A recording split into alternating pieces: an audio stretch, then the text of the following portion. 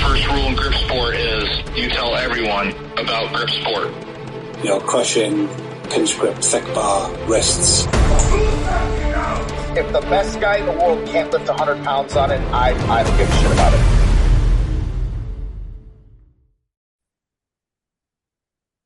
All right, everybody. Welcome to another episode of The Grip Show. I got a highly anticipated guest with me today, and one that I have to give thanks to, because if it wasn't for this person that I'm about to interview, I wouldn't even be doing what I'm doing. If anybody's ever followed me, seen anything I've been doing, or even followed the show, whatever, I've always given credit to basically my intro into grip being I came across Jed Johnson videos and Adam Glass videos. And those two guys are pretty much the reason I even found out what an inch dumbbell was, what a blob was. So just burning through all their videos, that's my intro into grip. So welcome to the show, Adam Glass. And super excited to have you as a guest. Like I said, if it wasn't for you, man, I wouldn't be sitting here. So I mentioned on an earlier show that, I'm not saying what some of these giants do isn't impressive, but it's hard for me to relate to a 6'8", 440 Brian Shaw doing some crazy shit. But, that's just not something I can duplicate. But when I saw your videos, one of the things I noticed was, hey, I got this guy that's like, this dude's got like a 6'2" frame, low 200s, whatever. I'm like, I could kind of see myself in that. I could kind of see myself in that video, and I'm saying, well, what is this dude doing? Like, you're basically I don't say average size guy. We're above average size for typical people, but I'm just saying, like, you kind of see your everyday regular person, but they're doing these phenomenal feats that you'd almost think is like a magic trick or something. But, these feats of strength with the inch dumbbell and stuff like that. So I just want to thank you for being a pioneer in the sport, setting a foundation, and even opening my eyes to know that this was a thing. Because like I said, if I didn't come across those videos of you guys, I wouldn't have a clue what I'm doing right now, and I wouldn't be doing this. So just thanks for that.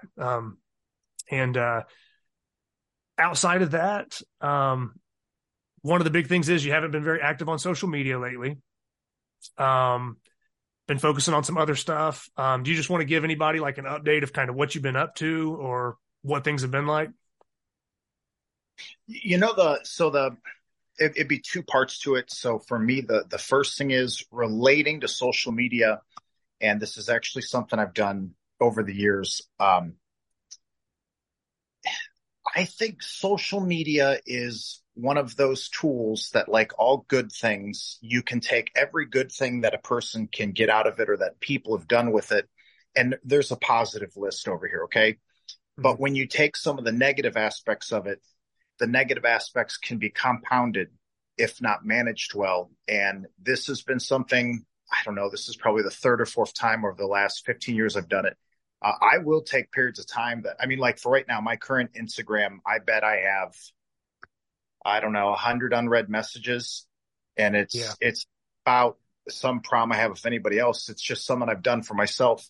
I was experiencing a thing sometime around November, December that I was noticing that, jumping in and looking around on a given day, it wasn't making me feel good. And not in the sense of like, is this a good use of my time? It was that the way my feed was looking, I was seeing a lot of negativity from people, and that's fine because that's how they want to do their deal. And I just asked myself one day, I said, what would that look like if I just don't open this app for a while? And a couple months went by, and then a lot of months went by. And then you hit a point that it's like, shit, I've had people reach out to my wife because they're worried something happened to me. So, okay, I'll check in with a couple key people and let them know things are fine. There'll come a time that I'll start messing around with it some more. But I think the thing, we have built a community through the use of social media, and that's a good thing. There's been far more good things than bad that come out of it. But the thought I would want for people to have is to make sure that you're making decisions based on things that are going to be good for you today, good for you tomorrow. Okay. And for whenever I've taken time off from using a lot of social media, it's always made it where it was finally enjoyable to maybe jump back in and play with it. Um, so that's that part is there's nothing wrong. It's just, there's a timing every few years. I find it just useful to not fuck with any of that shit. No, it As makes far sense. many of the same things, we've increased our ranching operation by a massive percentage from last year to this year. And that has been, uh, good and bad.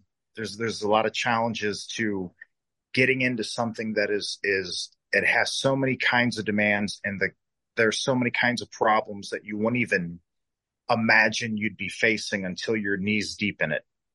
And that has been a big process of the year.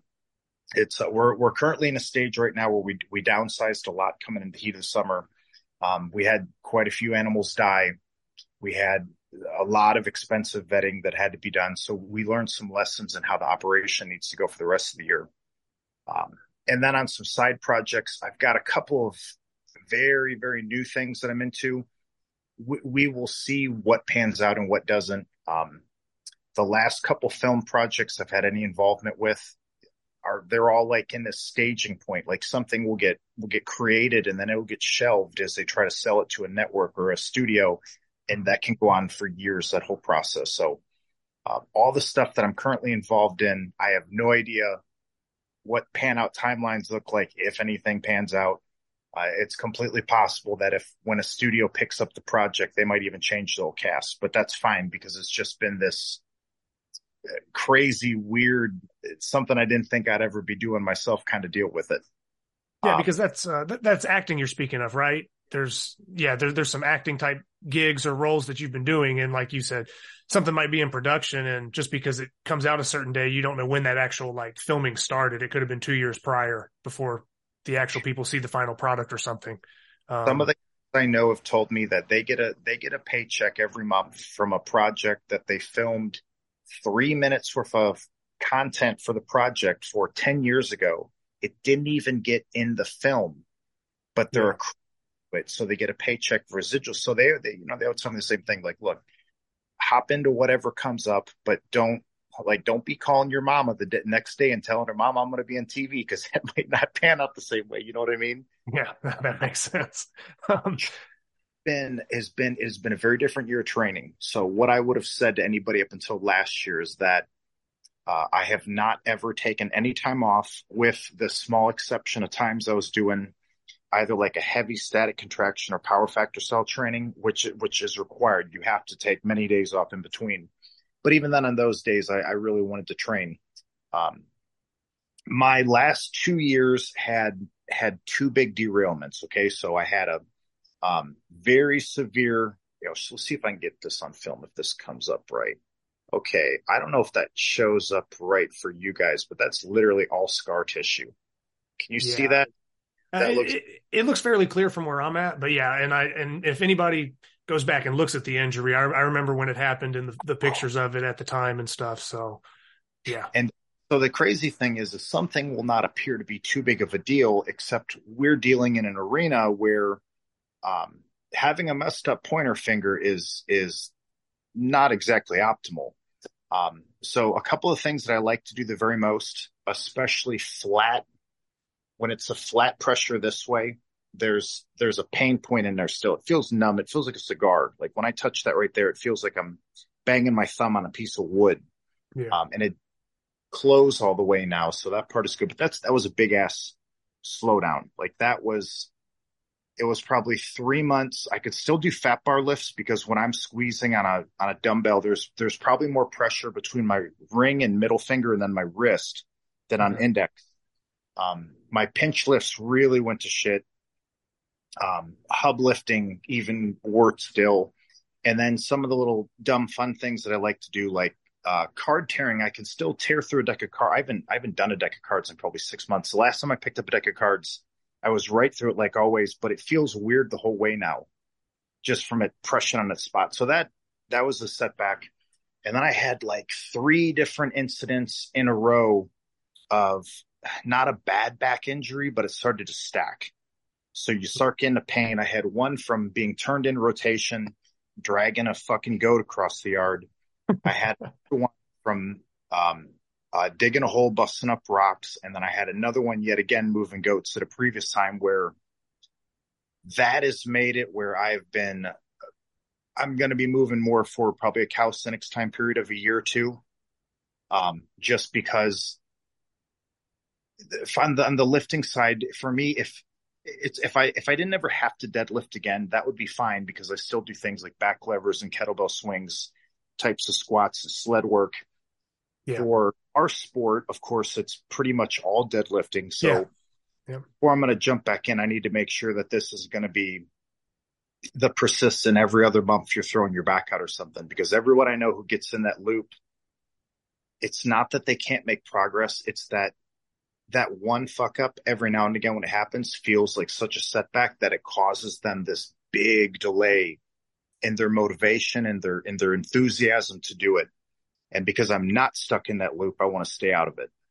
Yeah, no, totally makes sense. I mean, I'm somebody that's also dealt with like some lower back pain, like disc type shit where you pinch a nerve or disc starts pressing on a nerve and shit. And you almost feel like, you know what I mean? You just need some time off from heavy deadlifts. But like you said, in our sport, or if we're talking grip sport, arm lifting, whatever the case may be, everything's just a different variation of a deadlift. So you got to be able to fucking deadlift. You did mention there, you said before jumping back in, does that mean that at some point you do plan on returning to competing in grip or doing competitions again? Oh yeah, I will definitely return to doing competitions, especially it would just be the wrong move to stop now, because if I would compare, so before 2010 into 2020, and then 2020 forward, we're now hitting a point where there's probably the most to get to go do. I can remember if you go back to like 2010 and 11, the entire year was basically built around nationals, when that was going to happen. If Ode Hagen was going to have an expo event in LA, if Chris Rice was going to have Gripmas at his house, or whatever David was going to throw, right? Okay. Like, and I was going to say, and then maybe like a Mighty Mitts or something. Mighty Mitts was just getting going. Okay. And so I'll tell you, the first 2 years, not a criticism as I say this, because they gave the market what they asked for. The first 2 years of Mighty Mitts, if you were not either Derniat or Jed, because Sorinex was aware that, hey, these guys are winning contests in their sport at their highest level, you pretty much had to be either like a, mid-tier to high level strongman performer, or someone with a name that would pull in. Like, so Sorinex was pulling in their customer base. So they had some Highland game throwers that were giants coming on out. You had power lifters that also dabbled in some grip coming out, guys like JL Holdsworth. You had world's strongest men competitors like Mark Felix coming out. Mm-hmm. So I'll tell you, like, for me, my first couple of years of seeing Mighty Mitts, it never occurred to me that would be something I would even get to do. Makes sense. Did 2013. For me, that was probably, out of all my contests, that was probably the most memorable contest experience, just to stand on the strongman stage and you look out and all you see is 100,000 people. And like, wow, holy shit. Like, these people have stopped what they're doing right now and they're about to watch us lift. That's amazing. But at the time, I'll tell you, I didn't think that would be something I'd be into. Now you jump into today, by comparison, what it appears to me is you have one of the various leagues is holding a meet somewhere in America every month of the year, it looks like. It appears that there's always a variety of online challenges. The various equipment companies are always offering their own challenges, their own certifications, their own equivalent to a Strongest Hands or a Super Series or all these different things. There are much, much, much bigger. There's bigger money into both the expo style events, and there's more effort in the local contest. So I've been to a couple local contests that we were like, man, we're lifting in somebody's backyard and they didn't even provide water to the competitors. And that's fine. Like, whatever. And there are some people that are running contests now where you go and they have a very deliberate, well thought out execution for their event. So to me, with all that being said, it would be a loss to just never do that again. I will be interested to see where my interest falls as far as, okay, well, what am I trying to get out of it at this point? Yeah. You know what I mean? It's not like, oh, I've done all these things and got nothing left to prove. It's not like that kind of thing. It's more of a, what would captivate me enough to make me want to walk out in that barn when it's 120 degrees and pick up that fucking weight, when I could also go sit in that fucking pool where it's 80 degrees and drink a beer, right? So there will be something that will come out. I will tell you right now, like for me, when I got back into grip training coming out of the like 2017, 2018, the funny thing is what was the most interesting thing to get going so here in DFW, we've got Tanner Merkel, Tommy Jennings Jr., Robert Najedli, Isaac popped up, which what a freaking monster he is. We had guys like Steven Anderson and Roy Golden driving down from Oklahoma. We had guys like Clay Edgen driving up from Austin. So we had this almost immediate active momentum going.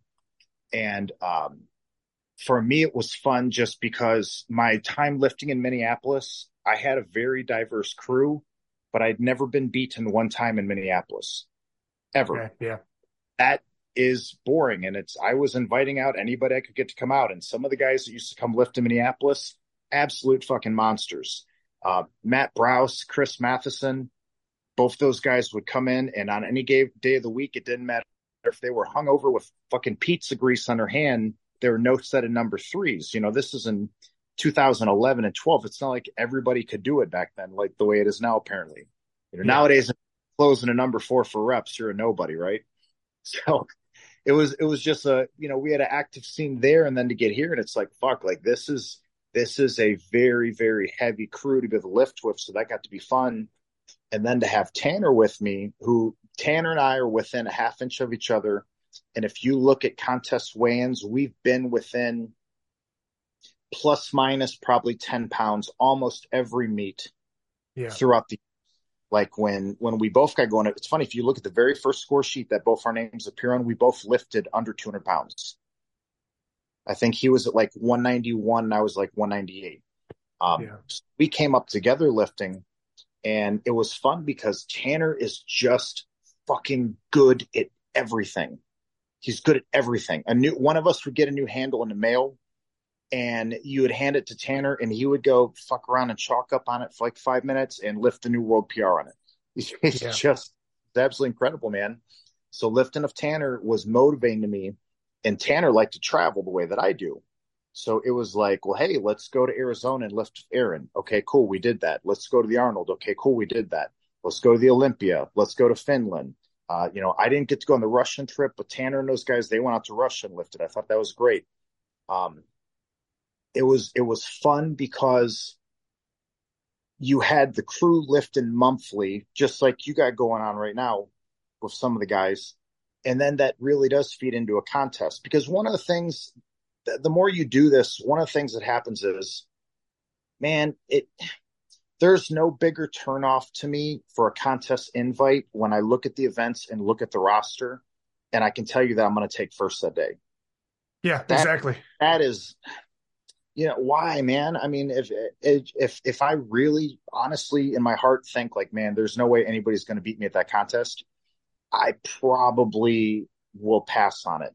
And it's not like a money or a time thing. It's more like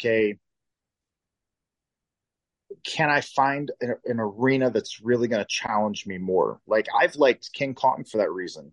There's a lot of things I don't like about the King Kong format. And there's challenges that they've worked through that I don't necessarily have a better idea for. But King Kong at least was enough to get me looking at it, because there's never been a year that I've looked at any King Kong event and said, oh yeah, man, I can blow that out of the water. That makes sense. And that's something that like, I spoke to a couple guys with, I think Joe Hodgson was one that I talked to, because he was basically saying, because it is a smaller community or some of these things, he's like, we just need more people in this sport, because he said, I can pretty much look at the roster. I can already tell you who's going to place what. Like, we already know each other's lifts and shit. So like you said, you'd rather just be hanging out in the pool if that's the case. But if you get that competition that's like, hey, there's 3 or 4 monsters there, I don't know, like, fuck, I might end up in second or third place. Like, maybe this is something to get up for. Then you have that reason or that motivation to like jump back in the game. And, and you just need that environment, whether it's your training environment or the environment at a competition. It has to be something that's going to rise the level, because like, what are you going to do? It's, go outlift the same people that you've already outlifted for 5 years or something. It's just, it kind of becomes redundant. So I get your point with that. But flip end, I'll tell you, like, I am extremely comfortable in a scenario looking at a roster and saying, okay, I know I get beat by that guy. I know, like, that's fine, because, there's a little bit of ground to gain at times. Like, so I never beat Andrew Derniat face to face on a platform. I've outscored Andrew on some of the other kinds of distance events, but if you put me and Andrew in the room, I've never done that. But what I have done is, over the years, at that time that we both were able to compete together, was the first time I lifted against him compared to the last time, we were within a handful of points. Okay. So for me, it's like, I can look at this person when I'm training and say, okay, you know what, fucking Andrew, I know this guy's going to hit a 475 axle that day. So if I can go from 415 to 425 that day, cool, because that's closing a gap. It's a measurable, there's something to actually aim at on that. With a guy like Carl coming into sport, this idea that people have where they're like, oh, well, if Carl's going, I don't need to go. It's like, wait a minute. If Carl's going, that's exactly why you need to go, because now you get to quit playing games and actually say, that dude does have the strongest grip. Therefore, my performance stacks up accordingly to this person right here who's currently achieving just, amazing thing after amazing thing. So for the people who are like serious competitors, like for you new guys, just fuck, I don't know, stay in or get out. Like, that's fine. For the people who play, though, you really need to be getting to those contests where you're probably not going to take first, but you probably also are going to actually hit numbers that you're proud of later. Like, man, for us in Texas, so some of the meets we've had people come in from all over the country for it. I think the last King Kong that I did host, we had like 25 or 26 competitors. So we had people in from out of state, and all those people came out and they knew that Tanner was going to be there, and Tanner won the previous year and won the previous year before that. I guarantee you those guys probably had a better experience lifting in the room and understanding right when the first lifts popped off that, yeah, dude, that's where you're going to be on a score sheet. And they actually got to see what the other people are doing that were scoring.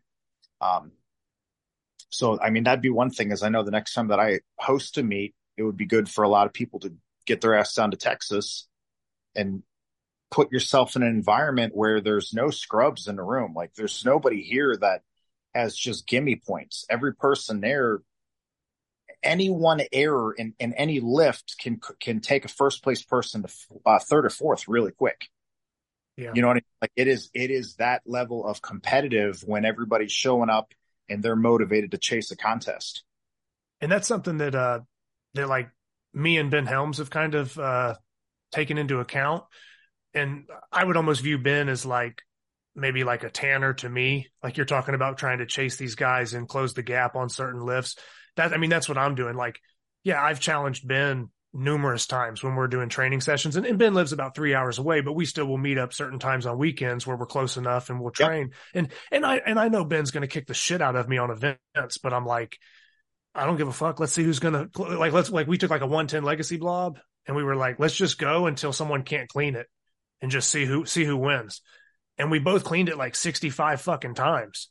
Now, I can tell you for a fact, like, if I'm in my garage by myself, I don't clean that thing 65 times.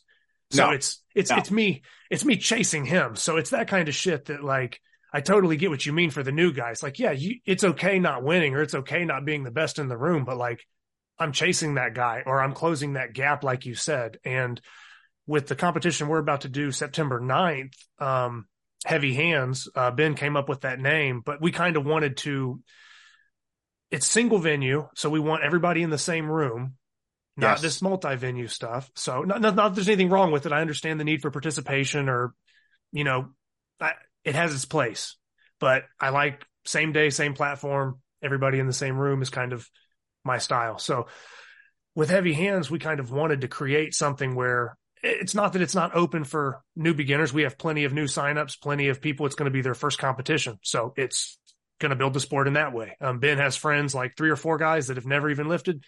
That's their debut. They're lifting, but they also get to lift with Ben, who's a monster. As long as Jed's hand injury doesn't prevent him, I believe Jed's coming down. Eric and some guys from Canada are coming down. We have guys flying in from potentially like California, Colorado, just strong ass people. So it's kind of like, that's what we wanted to sort of create. What was that? I just missed it. Mike Gowski, did you invite him out? I'd have to double check. Dude, Rogue fucking tank.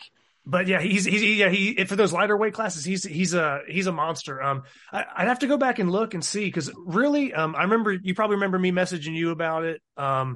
We reached out to Carl. I mean, basically anybody that me or Ben. So if I didn't reach out, then Ben probably reached out to somebody. But we reached out to everybody that we knew that's somebody in grip, and at least extended the courtesy of an invite, because we just wanted to, hey, I get it if you're in California and we're in Virginia and it's however long of a flight and $1,000 and you're not getting much of it.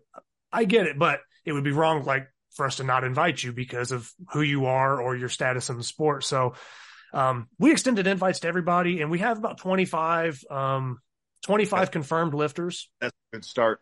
And there's, like I said, some beginners, some middle of the pack, and then you have some of the veterans that are going to be there. But that's kind of the whole thing. And I think that's a good point for anybody that's coming to that competition, because I've had people that have messaged me about it, and they'll say, oh, well, I can already tell I'm not going to win my weight class. And it's like, well, what do you have to shoot for the next time? Like you said, okay, maybe Derniat beat you by XYZ number this year. Well, fucking, maybe, this is going to be like an annual thing that we host. So if this is your intro. Good promotion. The real thing is, plan on this, man. Okay. The first year that any promoter sets up a particular thing, they want to make their thing. Plan that the first year you're going to get a couple of your buddies to come out. And then there's just people who, they love to travel and they have the means to do it. Often you get certain people that they come out. But if you make that commitment to helping them understand that you'll be doing it again and doing it again, people start taking it more seriously because you're taking it more seriously. And that's our goal, is we want it to be one of the, the same way that some people, like you said, you have like a nationals, you have certain things that you kind of know are on that calendar. And we're not trying to step on anybody else's toes with, conflicting events or anything, but we're trying to carve a spot out that annually, hey, this is going to be an annual competition and we want it to grow and make it as big as possible. So for the debut so far, it seems like we have a good foundation going. And like I said, that's September 9th. So we'll kind of see how that pans out with everybody. But next year there will be another one, so it's something that it's not going away. It's not a one-off. So however it goes this year, I hope to have stronger, more people, bigger numbers, whatever the next year. But yeah, like I said, it's just a good point that, like I said, you bring up, because you want to be in a room where you're not just surrounded by, you don't want it to feel like a training session necessarily. There's a lot of competitions you go to, and if it's a little too backyardish, like you said, I don't know, maybe that takes the edge off for some people, but if you want to really perform under pressure, I think, really find out what you're made of, you kind of need a bigger stage or bigger audience or bigger eyes or bigger names, at least. Does that make sense a little bit? Well, I think especially for people who want to, if you really want to find out how well you can compete, you need to be injecting yourself in all the types of venues that you can. So, because, okay, a backyard contest, many of the funnest ones I've ever been to are backyard contests. But the thing is there's an amount of fuckery that comes with it, and there's the looseness that comes with it that can make the day chaotic. But can you perform in this situation? Expo events on the flip end of that, the problem is that promoter is working against a timeline because they may only have their space rented for the space may only be available to them for an hour or two at a time. So then you get into kind of a no fucking around situation. And to me as a competitor, you really over time, you want to inject yourself in all the scenarios. Can you execute in the virtual distance format, right? Because that has some of its own problems. Well, can you execute when you have a crowd of people watching you and there's a judge saying, no, you're going to get on a platform now, you're going to take your attempt now, or you're going to forfeit your attempt.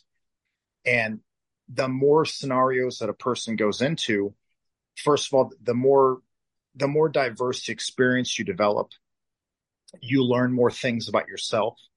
It will help you shape your training to understanding what are the formats that you actually want to be participating in and which are the ones you don't care for. It's a bad way to go, in my opinion, if somebody really wants to find out what's underneath all the little nooks and crannies of the sport, to handcuff themselves to only one kind of format or only one kind of setup. There's a lot of value to just trying out some things. And another thing I'll tell you though is on that idea of stepping on events. Okay. Being that it is a competitive sport, even promoters trying to promote should be competitively based. In my mind, I'd love to see more competitors staging the same event on the same day. And let's make it where people choose, because it's going to, as a promoter, it's going to have to understand that you're not doing something right if you find that you set an event and somebody else sets an event and nobody wants to come to your thing. It allows you to now go back in and figure out, what am I doing here that's not drawing in the people? I really think that overall participation is worth more than if the who's who showed up to the event, because that can get kind of twisted around in the wrong way too. If someone says that, oh, well, my event's the premier event because so-and-so and so-and-so lifts in it. Well, okay, that might be true, but is it 7 or 8 people coming out, or is it 30? I remember, what did I do? Is that okay? There we go. Yeah. A year? No, it would have been like 3 years now. Okay. And man, I'm not going to remember the name. So if you know who I'm talking about, we'll just do a little edit later for him. Okay.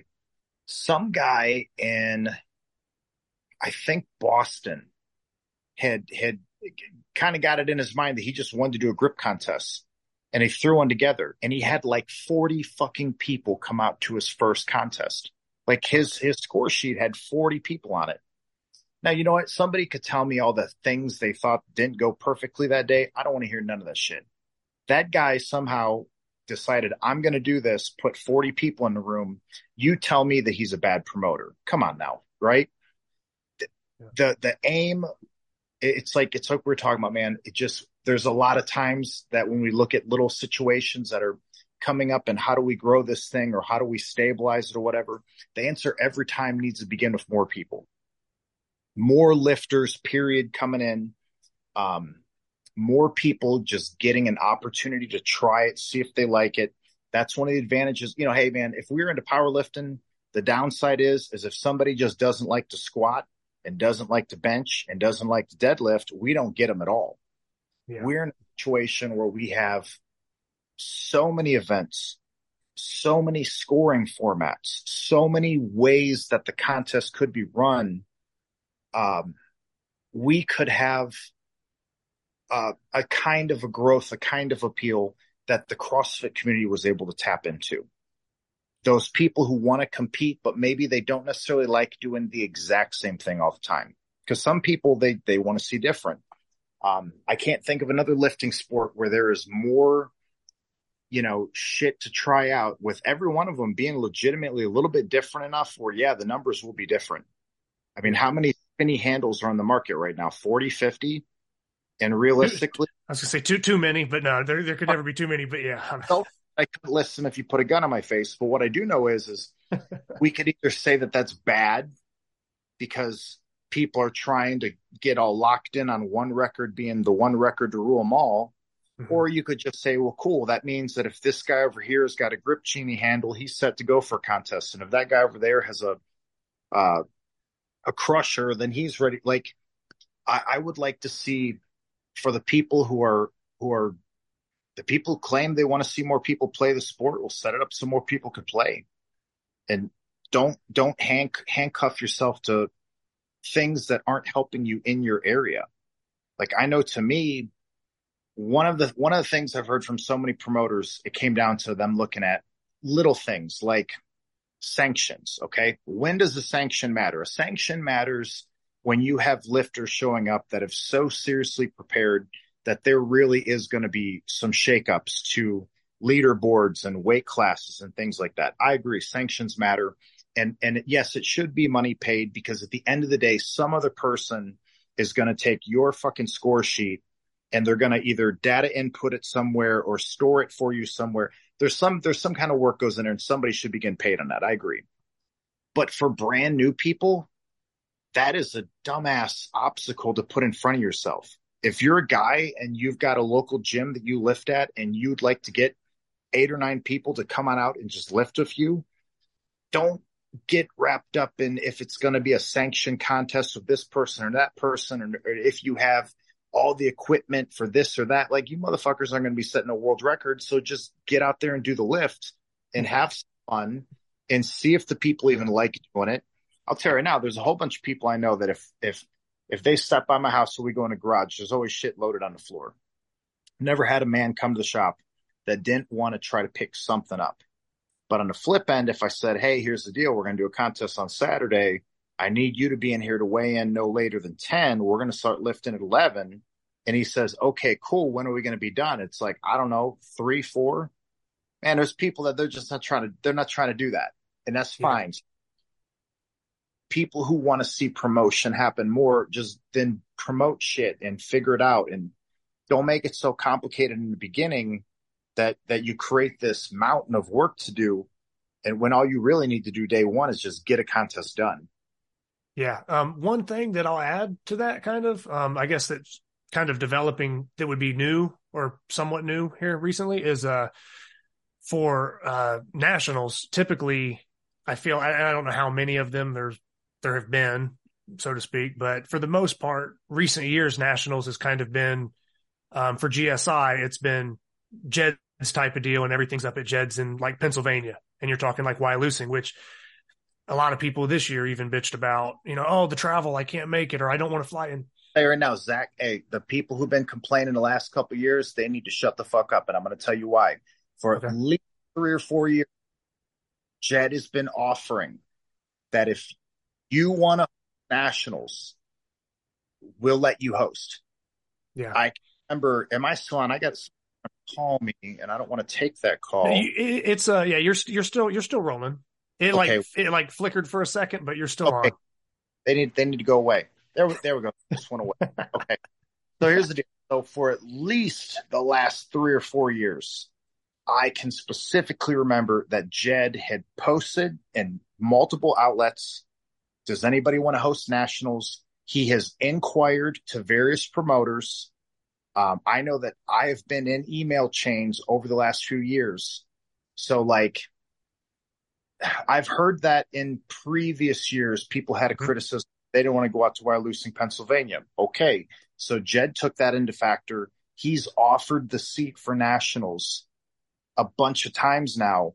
And in my estimation, what's been found out is that some of these people have no problem criticizing Jed, but they're also not ready to just put Jed's shoes on and make the event work. Well, and I was going to, yeah. And that's the thing with this is that done it? Has that happened in the last year? Well, Jed has put it up, like you said, for polling. So he'll have other people that are like potential hosts, and it goes to a vote. And Jed's venue always gets the bigger vote. So like you said, maybe these other people aren't promoting right. Maybe they're picking a shitty event list, or maybe their location isn't as appealing as they think. But I will say what I was going to mention was Jed has announced now that he's not doing nationals. He doesn't give a shit what happens next year. He's not doing it. Someone else is hosting it, and it's going to go to the same poll format, but Jed is removing himself from it because of those kind of complaints. So, you know what? He's done it. He's carried that flag for, I think. So Derniat did a couple of rounds that I remember, but Jed was heavy responsible to make that whole machine work. Andrew and Jed worked hand in hand to make it work. Okay. Mm-hmm. There was a whole bunch of times that I know Jed did it, and he did have some sponsors help and that kind of thing. But like, he was the one who, at the end of the day, swept the floor before the meet and vacuumed the floor after the meet. And, to me, man, if he's decided that next year he's out, dude, he's carried it for so long. I think the real thing is that whoever's complained the hardest about Nationals location, they should be the first promoter to step up and do it. Yeah, and I guess we'll see, how that voting turns out now, because now Jed's basically like put the ball in their court. Like, okay, it's too far for you guys to travel. This isn't an appealing location. I'm out now. Same format. You guys can all now vote amongst yourselves, and he'll roll in as a competitor, and they can host. That's the thing too, is that you hit a point when you've been the only one promoting in a given area, you seriously hit a point that you're just praying that anybody else would do it, just so that you can be the dickhead to stroll in 10 minutes past weigh-in time, act like you don't know what's going on all the time. You know what I mean? Like, I'll lift people. It's nice to show up and be a normal fucking goober for the day. So like, I hope somebody does that, and I hope he does get to show up and just be trained to lift and do what he does. Yeah, that would be interesting. But yeah, that was worth mentioning, as far as the travel, competitions, venues and stuff. It kind of goes hand in hand with what we were talking about. A question I had for you, Adam, was I always reference like you and Jed being my intro into the sport, because I just stumbled across these videos. It intrigued me, and I just went down the rabbit hole all in. Who was that person for you? If you could list a couple names, or who did you first start seeing do this grip stuff? Who was that person? Like, if I said, man, Adam Glass and Jed Johnson inspired me to get into this grip thing, who are those names that you would throw out there back in the time? So what I can't remember is how I found myself on ironmind.com in 1998 or 1998 or 99. It was one of those 2 years. And I had purchased Brookfield's Mastery Hand Strength. Yeah.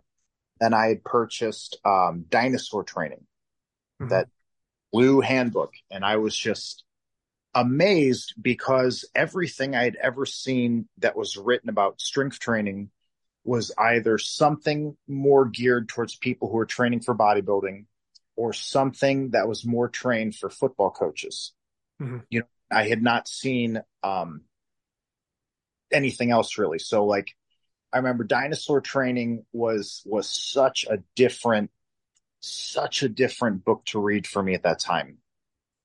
So fantastically well delivered. Just, I think it's one of those books that it's not about if you agree with every word on every page. It's you should read that and take in what's being presented there, because there's a lot of value. And then Brookfield's, I remember the thing that struck me the most about John Brookfield's training was I was so used to books where like every photograph was taken in a Gold's Gym that was in California. Mm-hmm. See this idea that this guy's like out on his farm carrying around rocks and logs and shit. That was just so different for me. Mm-hmm. From there, I had found, who did I find first? It probably was Diesel Crew. It probably was Jed Johnson and James Smith when they used to run Diesel Crew. Diesel Crew. So you go back to like 2005, 6. Mm-hmm. They were running basically kind of more like a blog in some ways. Like every day they were posting new content. They were smart because they were some of the first ones in the game. Like, it's kind of like YouTube before YouTube. Yeah, for real though, and like they were some of the first guys that were trying to really figure out like, okay, so, hey, we've got these kettlebells and we've got these blobs and we've got these rubber bands, and we just feel like people could be doing more shit with them and they're not. So for me, it was just such a fun website to look into, because they were always doing something that you had not seen somebody else do. Like, and especially that was when Jed was still doing, well, he was still preparing as if he was going to do some more strongman contests. He had did a few in that time period and he had success. So Jed's training then was particularly interesting to watch, because he's chasing the heavy events overhead pressing and flipping tires and rocks and all that. Mm-hmm. And he's really trying to figure out some of the grip stuff, because you got to try to imagine this isn't a window of time that you don't just go look somewhere and see 75 people doing this. You know what I mean? Yeah. So he was one of the first people I ever saw that was like seriously training pinch lifts. Like every day, this guy's trying to pinch these plates. And especially at that time, there was just nobody that you would see routinely doing anything like that. Dennis Rogers was another one. I remember I was in Iraq. It was in 2005. And I think I got this from Bud Jeffrey's email list. I'm betting I was on Bud's list first, and then I found Dennis that way. But he had sent out a video that Dennis had released this new DVD, and he had like a little 30-second intro. And it's this little bald guy, and he bends a 10-inch wrench. And I'm watching this, and I'm, okay, so, I mean, this is, hey, I've seen dinosaurs on TV, so I know that anything's possible on film, right? So look, this is either, he's either an illusionist, and it's a rubber, or it's real. And that means there's something I really don't know about. So I started to reach out to Dennis, and then the turning point for me to really want to get into the sporting aspect of it. So, that influence had me doing things, but I remember it was a specific conversation one day, and it was Steve Gardner from the UK. And he used to be quite the troll back in the day online, man, and he basically made this comment that, for all you guys that are out there and you're, bending nails and twisting horseshoes and shit. He's like, look, we can do that too, but you guys can't lift shit. And I took that personally, like, wait a minute now. I never said I'm not strong. I just been doing this. So I was scheduled in for my very first, what I would say like a legit grip contest was in 2010. We had in a couple of the military bases, we had some things where there'd be like a strongman contest, and they would have something kind of grip related, like a farmer's walk event. And I always did fair in those, but I never considered that would be a primary thing I would chase. So when I got out of the military, I moved to Minneapolis, David Hornet contacted me. He tells me, we're going to do this new thing. We're going to have a contest where everyone in the world is going to lift on the same equipment, and I'm going to send it to them so that we know it's the same. Yeah. Do you want to do it? And I'm thinking, well, I just opened this new gym, and if I'm going to eat this month, I need to get people in this room anyway. So that sounds fair to me. So I hosted the first leg of Strongest Hands. I hosted 2 or 3 more events in 2010 right in Minneapolis. So by that point, some of the guys in the community are becoming aware of me. But also at that point, it had all been basically via distance or maybe a YouTube clip, right? So the first travel contest for me popped up in January 2011. So Eric Millfield and Paul Knight had been hosting an annual event right in Fort Worth at the Metroflex at the Castle. It's the biggest gym, and it's probably the biggest gym in America. It might be one of the biggest gyms in the world. The Castle is like 3 Walmarts in size. Fucking crazy. So I'm like, I'm going to do that, man. I'm going to fly down to Texas and lift with these guys. So for me, this is the first time that I've ever come into a room with these people and proven that I'm not just running like an excellent special effects studio. So we had 35 competitors. I took 3rd overall, which to me was like really good because it was Paul at first, and then Ross Love took 2nd. Ross only dabbled in a sport for a little bit, but he was a big ass strongman competitor, big ass Texas dude. The first time he ever showed up at a contest to do axle, he lifted 400. Like it was like literally the first time he'd ever touched an Ironman axle. You know what I mean? That was a really good contest result to see, because it was very rare to see 400-pound axle lifts at that time period. After that contest, I had a couple in Minnesota, and I had some traction because people were coming out. In 2011, I went to nationals. I took 2nd place in nationals right behind Andrew. So at that point, people were probably taking it maybe a little bit more seriously. Did Strongest Hands that year. I I was either fourth or fifth that year. I'd have to look, but I did really well for strongest hands that year. They had a little bit better events, in my opinion. That fucking wrist developer they had, that was my jam, man. That's like where you're like almost like reverse bending. Yeah, yeah. Reverse is a very strong style for me, so that was cool. I was not so bad on a Euro pinch, and having the multiple legs for scoring worked for me because I always learned something coming out of the contest. So we had strongest hands. Did I go anywhere else in 2011? I didn't go anywhere else. Then we had a couple more big events in Minneapolis. And at that point, I was getting good pull when I would announce a contest. Like I had a lot of people from all over the country who were sent to travel out to events. 2012 going into that year, contest at my place, did the San Jose Expo. That one was not set up like a contest. It was set up like a record breaker. So like that was the year that I'd set the Little Bighorn record. That event was different because that was the first time of me getting to lift with the West Coast crew of Ode and all his guys. So that was kind of cool. Did nationals again, took second place that year behind Andrew again. And that's where it was funny though, because the gap from 2011, me and Andrew, to 2012 was just closer. I felt like I was on track, like I was making some moves. Did I go anywhere else that year? I feel like there's something that I'm not remembering. And then we get to the end of summer and Richard Soren calls my phone. And it was one of the time when he first called, he was like, "Hey, Adam, it's Richard Soren." I was like, "Sure it is. Who is this?" Because I'm thinking that's what, you know what I mean? He's like, "It's me." So Richard says, "Hey, I want to know if you can do something for me. Will you shoot a video lifting an inch dumbbell perfectly level?" Yeah. And I was going to say, I remember reaching out to you about this because you have like an old video. And I might link it at some point or push it out somewhere, but it's where like something like, "Oh, I'd be impressed if he could do that level," because the lifts were kind of tilted. And then it's just like this montage of you just like smashing level lifts, double inch lifts, and just basically proving it. Is that around that same time or is that the same thing? That was the whole reason the can lift came up was so, and I'm a lot younger back then, right? So part of it is a fucking 29-year-old me being like, I'm not some fucking internet lifter. I'm legit. This is real. I'll weigh the bell for you. I'll put a fucking can on it. You've never seen anybody do this.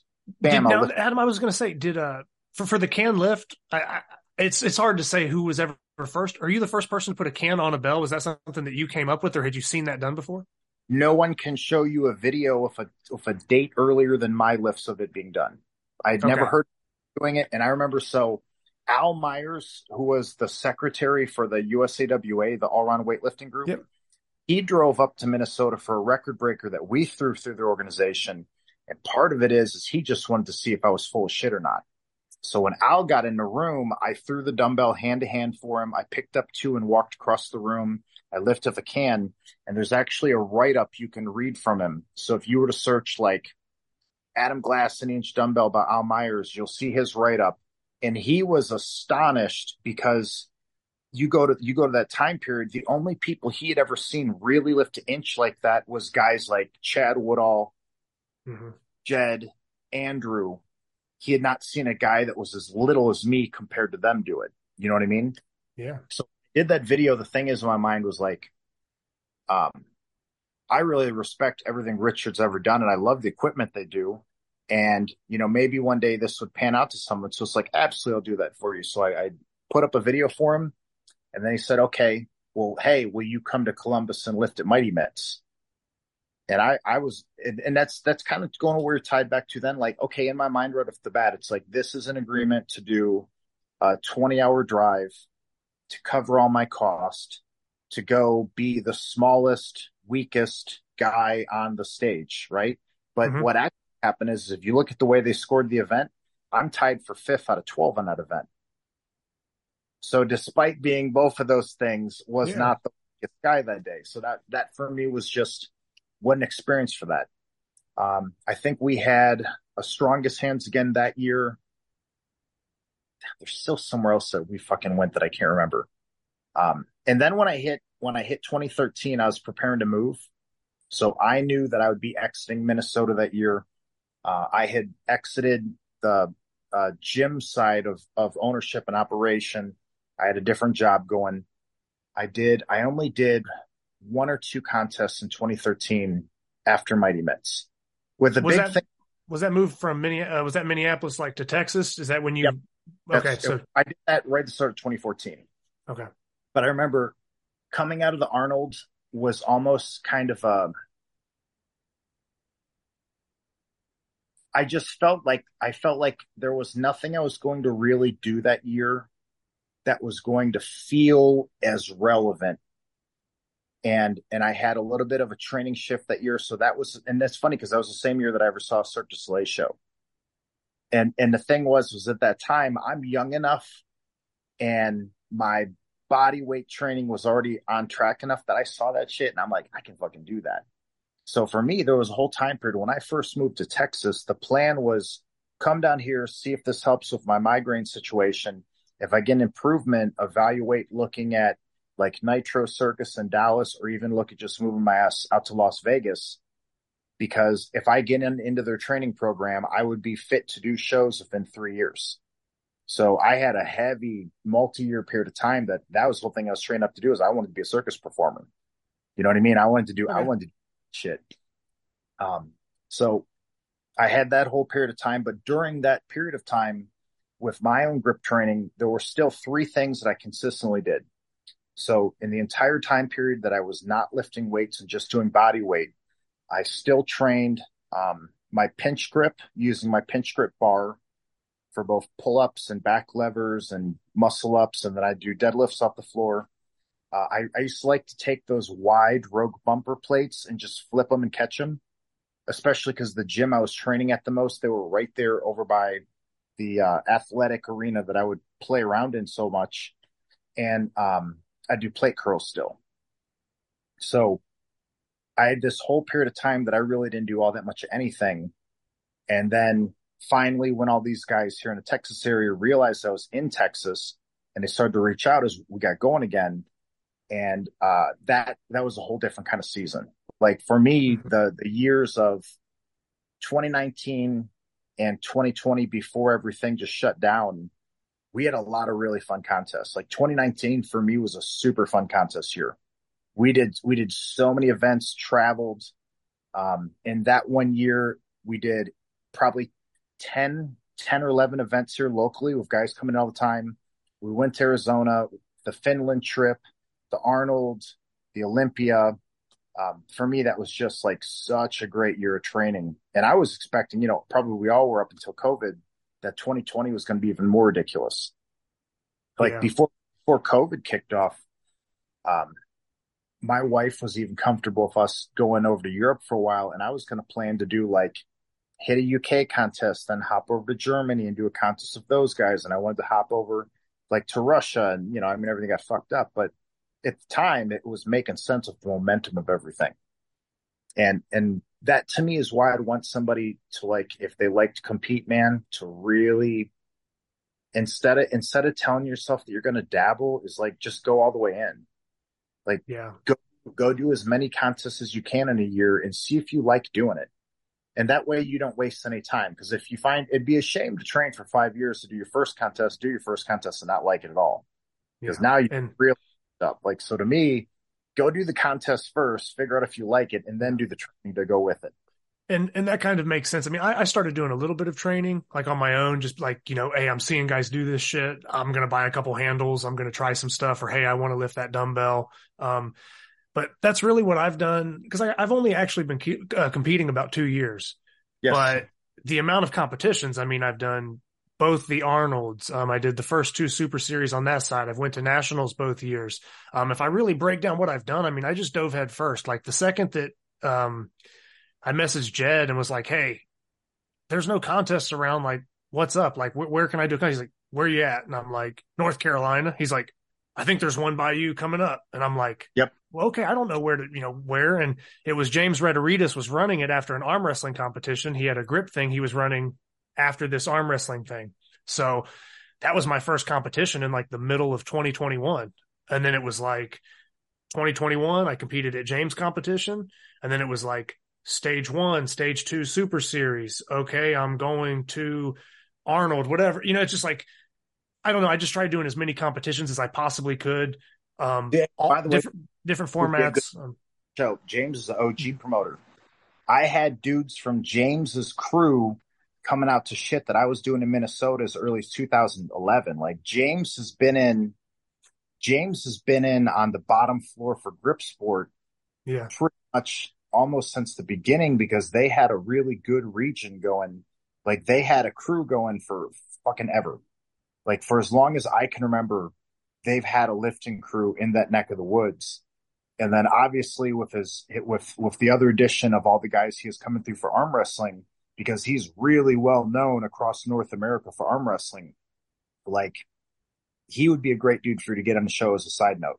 No, I've already spoke with James. James is about 2 hours down the road from me. Yep. So, I mean, I've popped out there on Sundays with his crew, and we've lifted, like I said. So, I mean, once I met him at that first grip competition, I bounced out there a few times. I've done a couple more competitions with them. Me and James have, stayed in touch. I don't talk to him all the time, but James is fairly regular as far as somebody I would talk to or reach out and joke with every now and then. But yeah, James will be on the show. It's funny because this is the second show in a row he's been mentioned. Luke Raymond mentioned him because Luke said when he was first taking his dive into arm wrestling, he's like, I just like was going to my first competition, and he's like, I read Strong Arm Tactics, and I just so happened to be going down to like a wedding or something, and I got some tips from James Rederitis, and he was giving me the rundown, and Luke like went and said he was like smashing people early in competition, but it was all off of basically just reading James' book and like 1 or 2 times talking with James or something. But consider this, man. There's a lot to be said when you have an arena of something and there's no written body of knowledge. And in that way, I'm almost 100% certain that James is the first person who did an actual book that was not like just, okay, these are weightlifting things to do for arm wrestling, but this is how you actually arm wrestle. I've never seen anything that was created before when he did that actually would like not just understanding that, okay, hey, you need to do fucking wrist curls or something, but understanding what that human being is going to try to do to you and how you deal with that. So in that way, it's funny because he literally is the guy who wrote the book about the thing. I can't think of any book that was prepared beforehand that was relevant. The only thing you ever see, if you look back before that timeline, is they'll just mention that so-and-so. It's funny because it's probably one of the greatest lies amongst all your strongmen performers of history is they'll say things like, so-and-so had never been beaten in arm wrestling. Well, that ain't true. The only person who's never been beaten in arm wrestling is someone who's never arm wrestled. Yeah. Do you know what I'm saying? Like it is, who has never been beaten.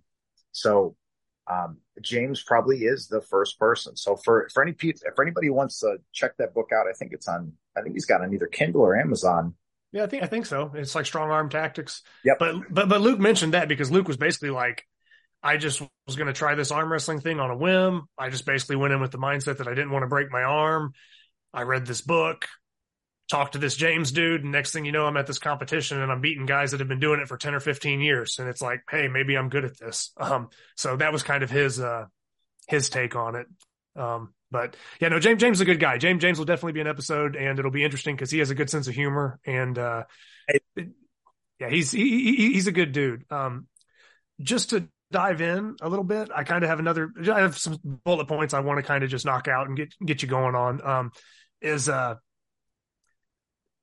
You've been, like you said, these guys are thinking maybe this is a trick when you're doing this stuff. People back then, it's like we didn't have as much access to social media, so it's like, well, who's this fake guy lifting bells? Or I got to see it to believe it. Nowadays, it's pretty much been confirmed. Nobody doubts what you've done. Out of all the feats you've done, what would you say is probably your personal favorite, or maybe the most impressive feat you've done? Or maybe it's a couple that you can't decide between? Do you have any idea? the real feat is the ability to remove excitement and fear and to enter into the thing flat. So lifts I do look fake because I don't display effort. I don't get hyped. I don't get angry. I don't do any of those things. The development of, I took the same approach I did for learning to gunfight as I did learning to wrestle, as I did jujitsu, then to weightlifting, then to other things. And it's that the best people in the world are the best at something most of the time because they can do something so casually that you cannot even imagine them failing the task. You're going into it with the Fedor mindset. Thing, you're familiar with how plain faced or stone cold Fedor is at that time. That's something he's known for. Whereas you have some fighters that are hyped up or they're running around. Fedor's like super chill. So that's kind of the equivalent of like you doing your lifts or something. It's just like there's really no emotion, but it's about to be world class. That's a good comparison. Guys who've actually been at a contest with me, especially when we're on platforms and I'm having to run shit, they will tell you I look a combination of disinterested, bored, and perhaps sleepy. But that's all part of the deal. That's where the greatest control is, when you have the most control over emotional levels and thought processes. And the idea that getting angry makes you do better, test that with everything else in life. And okay, here's the thing.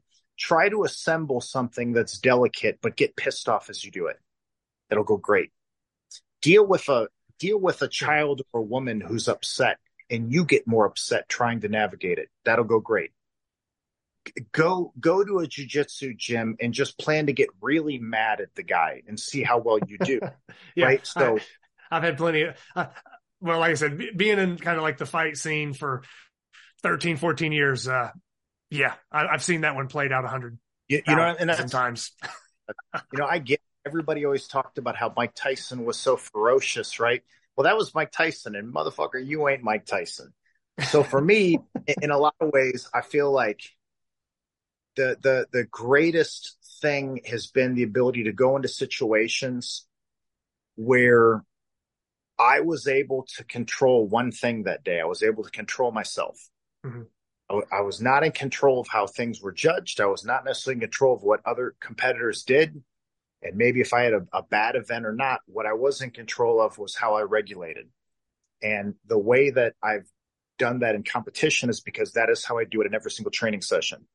So to me, I think that's what probably has challenged people the most, is that it's the ability to do something, but to do it in a way that it does look fake. Like out there now, if I log on to YouTube and I open up where you get to little where people load their fucking comments, I got that shit turned off. They can comment. I just don't see it. I don't care. Yeah. And I bet every plate curl video you'll see me loaded has always someone that'll say something like, well, that's not real because look at how he's doing it. That's the point. Man.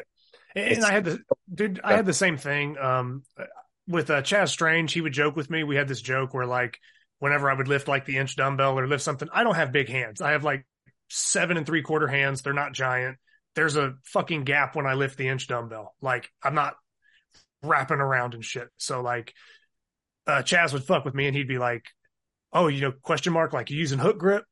So just like this joke. So I said one time, I said, this next session, just to fuck with him back, I said, I'm going to film it with my left hand and I'm going to show that I'm not hook gripping it, like just being a smart ass, but like first person view. So I'm holding my phone up, filming the bell, and I lift it.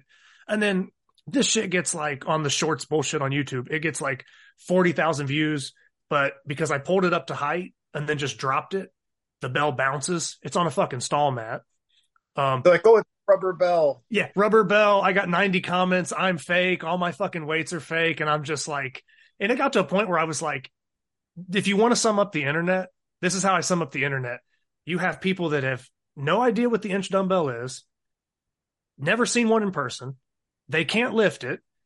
They travel to a guy's page that knows what one is, who can lift it, and they scream at him and tell him his shit's fake. Like that pretty much sums up how much relevancy comments have. So it's like, I understand totally the battle of YouTube with your plate curls. I'm sure it's the same fucking thing. So No, very, very funny. But yeah, people, yeah, the plates are fake, the bells are fake. And it's like, where do you think we buy all these fake weights from that look just like the same? Question is, okay, dude, if that is even possible, where would one get so many of them? Yeah, I'll tell you I have kind of an answer for you though. So, okay. When the first time that I successfully stuck a back lever on my pinch grip bar, that felt significant to me because of height and weight. And that's where you're hanging from 2 pinch blocks and you're just doing like a front lever, correct? No, where you're flipping all the way. Okay, because I've seen where you like bring your feet all the way back through and you hang like almost upside down. Is that what you're referring to? I got to the point where I was strong enough to stick my legs out backwards. Okay. I'm belly button down. My body's completely horizontal, holding a pinch grip, but you're holding like behind this. You know what I'm saying? I've seen those videos. Yeah, it's insane. Yeah. That's a lot of time. That felt pretty significant. And then especially because it's not one of those that I felt like no one will ever do this. I just was not expecting that we would see anybody of a similar size do it. And so far we've not seen it. Maybe someone will do it. That'll be awesome. Getting my first couple pinch grip muscle ups felt significant. And especially because it's actually super hard on your thumb. And it's not the pinch aspect that was so hard as much as when you turn over and get on top of the bar, all the weight is right on top of that knuckle. It's like coming up. You're probably all your body weight's pressing up into the joint. So I thinking this is one of those things that it's either really smart or really dumb. Like I'm either setting myself up for like a persistent pain problem, or this is going to take my pinch to a whole new point. It felt very significant when the first time that I got a 300-pound pinch on a Saxon bar. Mm-hmm. And a lot of that dealt with, I just remember the first time I ever touched a Saxon bar, I remember thinking this is like the most awkward damn lift ever. You know, it later became a lift that I totally loved doing, but that felt pretty good. And then probably in the last couple of years of all the different lifts, so strictly double lifting the 200s. I was about to say that because that's one of my all-time favorite feats that you've done. And I mentioned it when I spoke to Tim Butler. We had a little discussion where we were breaking down different feats of other people. Hey, you know, what are some of your favorite feats in general? And I said, man, it is hard to look past Adam's 200 pound bell double inch lift, because I said, you know, I know for a fact his body weight was probably 205 to 215 at the time. I mean, and you think about guys chasing a body weight bell lift. Yeah. The big guys chase like a body weight bell lift, or that's impressive. I'm like, he did 2 of them. Like the guys in the community get it, you know, the people that know, but that was one that like stuck out to me and has been a favorite of mine. So I was going to ask you if you didn't name it, I was going to bring it up. It's funny, man, because 1 second before I tore my finger off, I had a double body weight inch lift going, and it was perfect until the set down. But that was 440 weighing under 220. It was just absolutely a terrible equipment setup. I've had a couple of times that I did a lot of rep lifting in one session. Like the big marathon stuff, right? Where you'd lift like an hour straight or something. And I was going to bring up some of that at some point too, because I was going to ask you, like, what's the longest inch bell session or most reps you've done, or what are some of those? Because I've seen some of those videos. I would run the clock just because if I don't, it gets to be, I would probably end up hurting myself. Meaning, like, I think my capacity to keep lifting would put me in the hole for 2 weeks for recovery wise. So Tanner had let me borrow his inch for a stretch of time. So this would have been in 2019, right before we moved.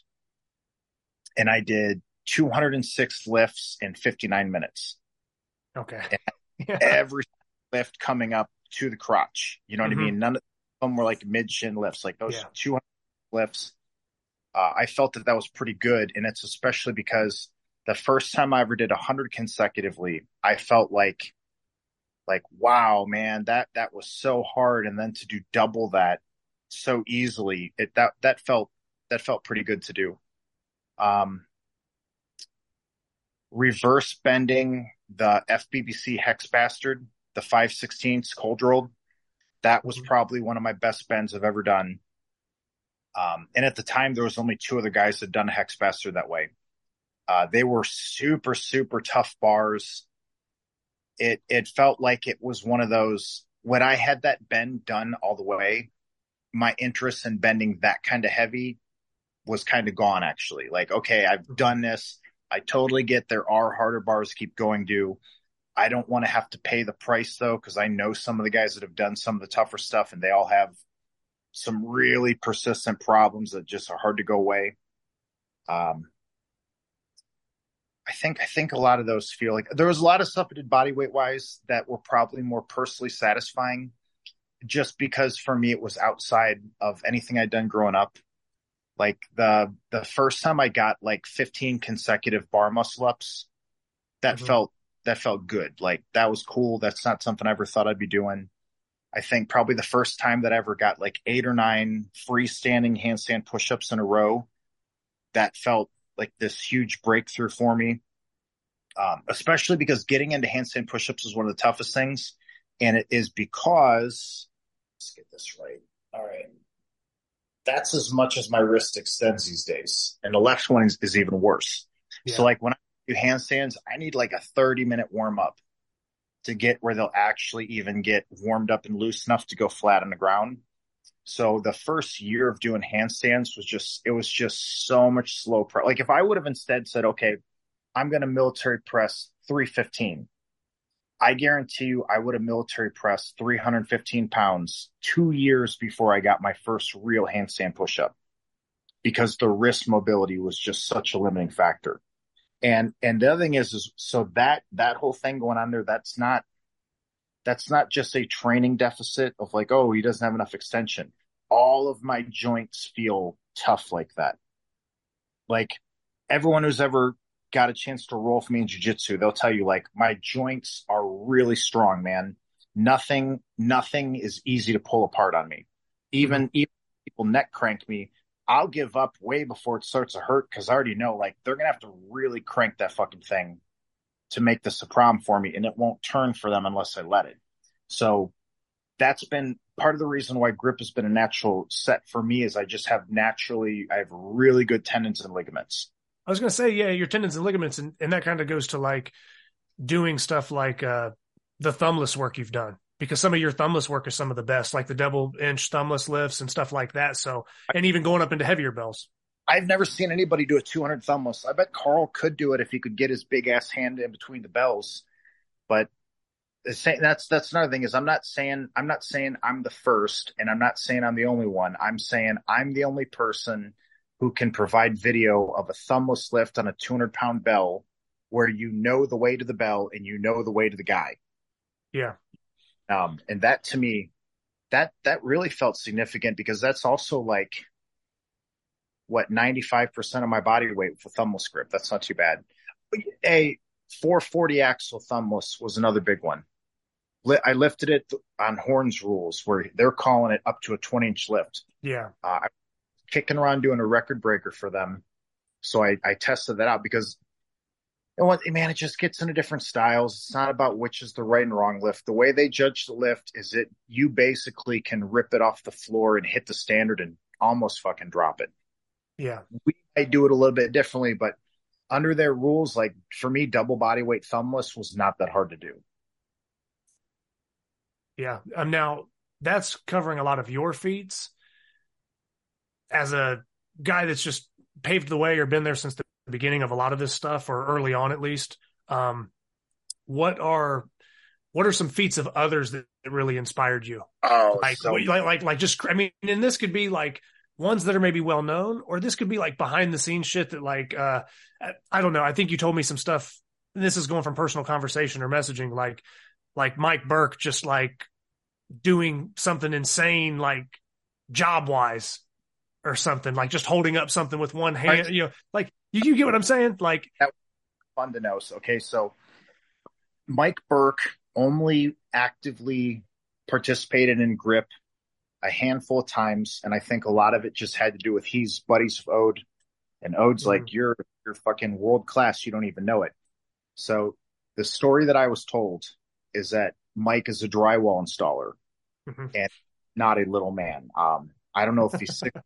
I mean, he's a big fucking guy. But I was told Mike can take a 5/8 piece of drywall, 4x8, and grab it like this and lift it straight up and pin it into the wall and use his free hand to drill all the screws. If you watch drywall crews install drywall, that is not how anyone else in the world installs drywall. And this is apparently how he does it. So like Mike can, from what I've been told, I've not gotten to witness this, but I've been told that Mike could work an 8-hour day installing drywall, and he's just one hand lifting pieces and using his other hand to drill all day. That to me is absolutely mind-boggling. And then once again, though, who am I talking about? I'm talking about the guy who nearly stuck a double inch clean. Yeah. And I was going to mention that. In front of 100,000 people. You know what I mean? Like, it's not like it was in somebody's garage and no one ever measured the bells. No, they were odes, inches, and he nearly had it, man. Yeah, I mean, very close. No one else has even come 50% as close as what he did that day. Yeah. Okay. So some of my favorite things that I've seen, I'm going to start with, I'll try to go kind of chronological just because it'll help me stay a little organized. Okay. Okay. Matt Brous. Anybody who's been in the gripboard community probably knows Matt. Matt was, he was at University of Michigan. Then I think he moved back home for him to Burnsville, Minnesota. So when I opened up my gym, he started driving up, and Matt was one of my, longer time training partners. We probably lived together for maybe 2 or 3 years consecutively, with consistency, like weekly. So Matt Brous would do shit like stop at the gas station on the way to the gym. He'd pick us up a large pizza. We would eat a large pizza, and then Matt would go do 405 axle cleans for 30 minutes and then do Steinborn squats for the next 30 minutes. And I'm like, chilling in a fucking corner because we just ate a large pizza. It used to trip me out. You know what I mean? Like just to see a guy that size who could move as well as the way he did, it was really incredible. Like he had a very, very explosive clean, but he didn't drop that much for it. So we're talking his just high pull strength was ridiculous. Yeah. So Matt was one of the first people I saw that was really balanced when we do gripper events. He hated grippers. He didn't even train them, but he would do shit like walk out and close. So here's another thing. So Matt Cannon lived in Minnesota up in Brooklyn Park, about 15 minutes north. So all my grippers that I ever had were rated by Matt personally. So, I mean, that's the thing. Brous would come out and do shit like grab a 160-pound rated gripper and just slam it either hand and then go back in the corner and eat a fucking hot dog. Like it was just there's just something about it. Like some of the people I know that, man, when they would get ready to lift, they have this whole pregame routine of all this shit they can't do and have to do. And you can't interrupt them. You can't fuck with them or it throws them off. And Matt was just someone I loved lifting with because he just didn't give a shit. And he was actually really good at everything. That's funny. And like me, where it's very much it's always minimal effort. It doesn't mean you don't do hard things. It means just don't do the hard things and make it harder than it needs to be. Matt could push press my 213-pound green bell overhead pretty much whenever he wanted to. I've never seen anybody else do that. And I've had some very fucking strong guys come over, and I've never had any of them actually do that yet. Like that was crazy. Let's see. Tanner. I could go on all fucking day about Tanner. Okay, so he's basically done like a one-handed pull-up on every handle, and I know you have like a pair of 100-pound plates that like him and maybe one other person have pinched. Chad was the only one. So I'll start that. Chris Royce sold me these 100-pound plates. They're badass. They're about, I'm guessing they're probably a total of 6 inches longer diameter, which I like that for a lot of reasons, because you might assume that being a little bit taller makes it easier, but it's actually kind of a different groove for deadlifting. So it feels weirder on a start. But I like them for a lot of reasons. So in 2012 at US Nationals, and you can find videos of this on YouTube of me and Jed and Andrew going through the medley. The hundreds were in the medley as a 2-hand pinch lift sandwich. Mm-hmm. And on that weekend, it was pretty easy to say that the 3 best pinch lifters in North America were there that day. And like, I think at that contest, I had done a 254 pinch for the 105 record. Jed did like a 256 pinch, which was the world record at the time. Andrew did an easy like 232, 234 pinch. So all of us on a Euro were pinching, well over 200 pounds. None of us could break those fucking things off the floor. Yeah. I had people even go, but you guys did the medley at the end of the contest. No. I've never pinched them off the floor, ever. I've never done it. I've picked up 315 on a 2x5 Saxon. I've picked up 305 on a 2.5x5 Saxon. I've done 375 pounds on a 2x4 Saxon. I've never pinched those plates, ever. So one day we're over and Tanner's looking at him. Said, you think you could pinch those? Because he's really good at a straight vertical pinch. Fucking picked him first try. And I've seen him succeed every time he's ever tried to do it. Tanner has done a one-handed pinch pull-up on my apparatus. He's done a one-handed pinch pull-up on a gold potato, and that was with the gold potato guys in a gym. Frank came to the gym that day, and I told him, I said, Tanner, do the thing for the guys. Because, it's their handle. Show them what can be done. If Tanner does he almost can get, he's a little heavy now, but when he was like under 200, he could almost get a one-handed pull-up with like a freestyle grip on a hub. Yeah. Yeah. I mean, just crazy. Well, he transferred your 200-pound bell. He lifted the 200-pound bell the day that I got it. Like I had it unloaded that day. I'd called him that day. Like, hey, are you off work? He said, I am. I said, come on over, which is like an hour drive. And he just did. And I'm like, check this out. So he picks up the 200. He did a 200 hand-to-hand transfer probably 3 or 4 weeks after that. And that's him getting to work with the bell. That was just 3 or 4 weeks later when he came over, he did that. Yeah. He was able to get my green bell single hand lift within probably 2 months of trying it. Is that the only person to lift that? That green bell? Only one. And a lot of really fucking strong guys have tried, man. Yeah. The day that Isaac got all of our Millennium bells in, so I got a Millennial bell, Jed got one, Tanner got one, Isaac got one. They all came in on the same freight.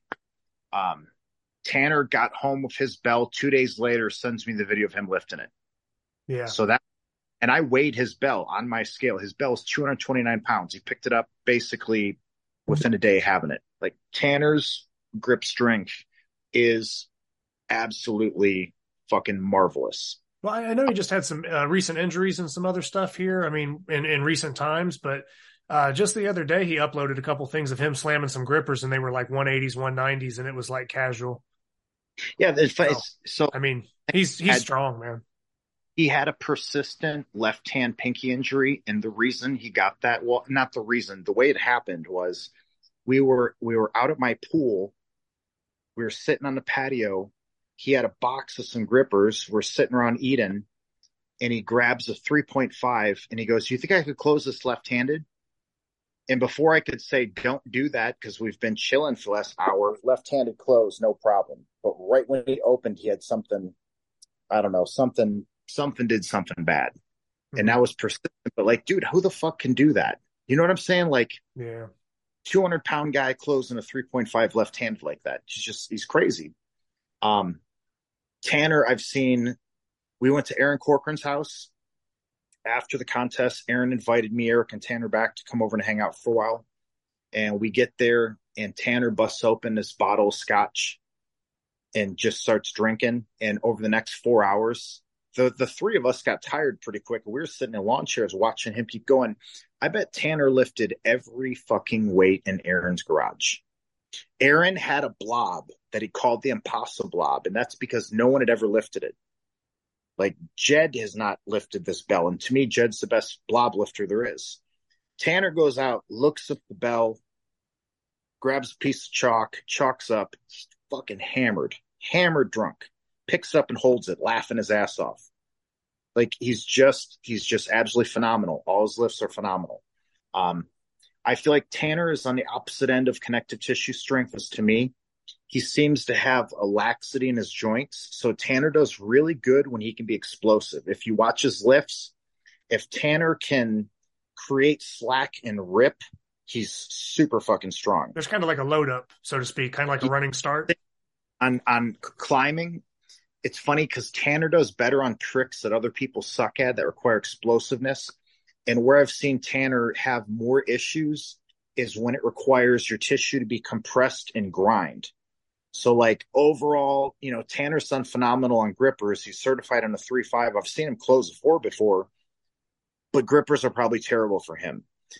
Tanner is actually a really good arm wrestler, but he also gets hurt because his wrist will want to dislocate. Like he's got the power behind it, but is just not good for his tissue. Would you say that that's another reason that like maybe a double thumbless lift for like inch bells wouldn't happen for him? Because has he done that feat, or because I don't think he's on the list for that. I've seen Tanner lift an inch thumbless. I've not seen him try double. I think he could. Okay. But he'll tell you it's not comfortable for him, and it's because as he starts to lift, he gets this pop, and it's awkward. And like arm wrestling him is no fun because right when you grab, you start to pull, you feel his wrists start to pull apart. But he's got a really strong bicep, and it's like this feels like we shouldn't be doing it. Every time there's ever come over and we get to arm wrestling, he always goes, "I'm not going to arm wrestle today." But then like 3 beers later, he's going fucking crazy top rolling. You know what I mean? He's just he's machine like that, man. Robert weighs probably 115 to 120 pounds, and Robert has brought pony shoes over and folded them down like paper clips so tightly that if you were to take it and hit it with a hammer, you couldn't make it move another 1/8 of an inch. Yeah, so it's basically like machine pressed. It's like the most compressed it's going to get. If you put more pressure, it'll just be springy. It can't be moved. He's bent a penny in front of me, a real U.S. penny. That is unbelievable to me. That was one of the cooler things that I've ever seen. Andrew was always fun to do contests with because it never seemed like he was out of it. Like Andrew was always funny to me. So at Nationals in 2012, I think Andrew did a 198 rated gripper. That was one of the highest gripper. That still probably is one of the highest rated gripper closes that's ever been done in contest. I don't know. I know Paul Knight did a 194 at the Metroflex I was at. Andrew did that. I know Andrew did Chris Rice's 212. It was either 212 or maybe even 220 in a choker at one of the Gritmases. But that particular close from Andrew that day, it was crazy to me because he knew he was ahead on points and it was the first event. So it's not like he really needed to do any more because the number 2 close was by me at 185. And I told him as soon as I put it down, like I got the good from the judge and I'm like, I'm done. Like I one more attempt. I don't even want it. Like, okay, I maybe could get the 191 today and then be fucked up for the next event. Like I don't even need it. Andrew didn't look done to me that day. He just didn't need it. And that was just one of the things about lifting. If Andrew was, man, like he'd hit a lift and you'd be looking at him and it's like, I don't think he's done. He might say I'm done, but that doesn't mean that he couldn't have gave you one more. Just seems like there's more in the tank. Being at Mighty Mitts and seeing Andrew rip through the medley the way he did, when you look at who was there that day and on stage, Andrew came in weighing at like 235, maybe 240, whereas most of the guys were like 280 into the 300s. Yeah, Andrew ripped that like maybe I don't know 75 seconds or something for all events, effortless. Just it was absolutely crazy. Who else has done some neat shit that I've seen? Steven Anderson. Seeing Steven do grippers is pretty fun. Steven had a completely different approach to doing his grippers. He basically didn't train, if that makes sense. Like Steven would hit grippers and then not do them again for 2 or 3 weeks, which was actually an act of great discipline because he really wanted to do them. but he would send me videos at times doing warm-ups on shit, and it would be like, I can't believe you're fucking doing that. You've only been at this for like such a short period of time. I don't know if he was like the fastest person to get to that Mash Monster level, but being that I was in communication with him through all the weeks of going through it, he definitely was one of the people that did it the easiest. But he's like pretty high up. I'm familiar with the Mash Monster ladder to some extent. How high up is he? Is it like? I think Steven's at a 7, and I think 7 or 8, maybe. Yeah. I think it might even go to 10. I'd have to look. I know that I think Dave Shamey might have been the one to do the toughest one. Yeah. I go and look, but the point is this: the Mash Monster is relevant because every person who's done that gripper did that gripper. The same one. Yeah. So completely unique in that sense. And to see how well Steven did it, because I think when Steven did his number 6, so he shot his official footage. You get 3 attempts, and they all need to be a continuous loop of footage, right? Like you can't be fucking around with it. It needs to be taken out of the box, that kind of deal. So once he had his 3 good closes, he shot one more video that was to a couple of us in a group text. And like, I'm pretty sure that on that day, if he would have been able to just do 6, 7, 8 that day, I think he would have got all 3 in a row. Yeah. Because you know how that is, man. You have these days that when you're on, you are like so dialed in and on. And I think he was just perfectly recovered that day, but it was such a crazy ass close to see. Because I've seen the other people that did that gripper and they got it, but it took everything they had. Mm-hmm. And it was absolutely effortless for him. So smooth. Yeah, and like I said, you could list it. We could talk feats for days, man. It don't matter to me. But yeah, these are just interesting because I like hearing. Like, I talk to somebody that's done amazing feats themselves, and then I want to know, like, well, what feats do you like? You know, I mean, people like your feats. Well, what other stuff kind of inspires you? Another topic I was going to dive in on. This is just kind of a funny one, and it's not that it has to be a major discussion, but nowadays with all the social media, the fitness influencing type stuff, you get a lot of people using like performance enhancing drugs and stuff. And that almost seems to be the norm. You got guys that are like, oh, as soon as they turn 20 or they're 19 and they're shooting up shit or they're doing something, whatever. And if I misquote you here, correct me. I'm going off memory. I'm going off of messages back in the archives here. But I think you made the comment something about being clean and kind of like being against steroids. And you said, yeah, you know why I've never used steroids or I've never done that? It's because I have self-esteem. I think that was like that was a message that you sent to me, and that one stood out to me, and I kind of laughed about it. But at the same time, it's like because it was such a good, like, the way it was delivered was just delivered perfect. But it also is like funny at the same time as being true. But yeah, you basically said, yeah, you know, I don't use steroids because I have a thing called self-esteem. Do you have a take on that, or maybe some of the stuff we're seeing in the sport with the gym that I lifted at for 6 years when we lived in Fort Worth? I remember there was a young kid that his dad started bringing him in when he was probably 14. And it seemed like a year goes by and this kid's back squatting 365 for sets of 10. And he's put on 85 pounds. Mm-hmm. And we get to talk and we get to be friends. And his dad's giving him D-ball because he wants him to be on the varsity football team. Like, you're trying to build a champion athlete, which really should be starting with things like mindset, dedication, sacrifice. And instead you just put him on the fast track plan.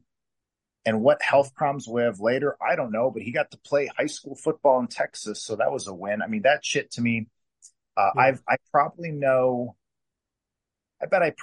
probably 100 different people that use steroids. I haven't met one of them that can justify it in any way that makes sense unless you put their ego in front of it. You know what I mean? Why you take steroids? So you can win an arm wrestling tournament. Okay.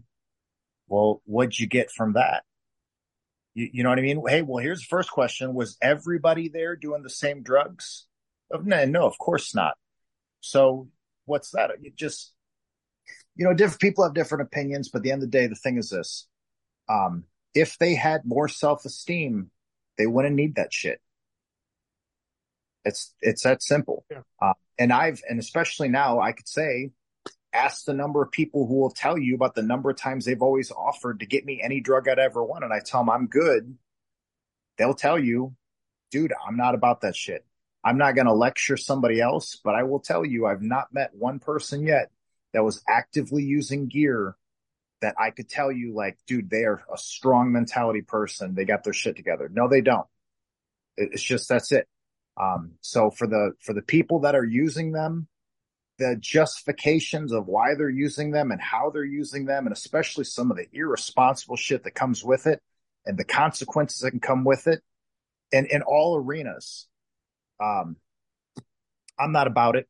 I think that the social media pressure now on the younger guys has really they have a huge incentive in front of them at this point because they're all trying to get monetized. They all think they want to be a fucking influencer. And pull 900 pounds and be 18 years old and pull 900 pounds or some crazy shit. And it's like, yeah. And the thing is they're completely ignoring the people that have already done that and had their go at it. Like one of the guys has been probably the most vocal and telling the truth, not always at the right time, but over time, has been Larry Wheels. And to hear Larry talk about how miserable it has been on him, and I'm sure he's still doing shit, but at least he's a guy who went all the way out and then started to back down. And the thing is my prediction is what you'll see from him in 10 more years would be him coming off all the shit and then advising people to not even do it. You know what I mean? Because that's a consistent thing. I know that in the last 4 years, we've lost a lot of people where the irony is they were the fittest person that somebody else knew, and they died in their 40s of complications that can most likely be pinned to various steroid abuse. The way these guys get their drugs is in itself absolutely insane. You're buying bottles of shit coming in from Mexico. You can't read what's on the label, and even then, that would be presuming that what's on the label is what's like, dude. It's I mean, you might as well be buying heroin or fentanyl or what. I mean, you might as well be just gambling almost to the same extent as a drug. I mean, and that's the thing is if you look at someone and you were to, heroin users have a problem because using heroin. Okay, I agree with that. My thing is though would you agree that they wouldn't need to do it if they had more self-esteem? And a lot of people I've heard said, yeah, they probably would be true. It's like, dude, it's the same with this shit. Some of the guys have really gone hard on the let everyone do what they want to do kind of thing. And I got to tell you, being somebody who was able to kind of start up into YouTube when YouTube first became a thing, and start onto Facebook when Facebook first became a thing, and start on IG. You know what I mean? I was there in the platform's beginning and getting to see, okay, from the story of one, what have I seen it done to landscape? It's done more damage than good if we're going to measure it on the impact of people's lives. There's a whole bunch of people in the world right now. It's almost impossible to get them going in a fitness program because the only calibration they have is they're looking at someone who's been juicing hard for 5 years. Hey, and don't give me but you got to train. I know you got to fucking train. That's not part of the conversation. The conversation is the drugs added to it.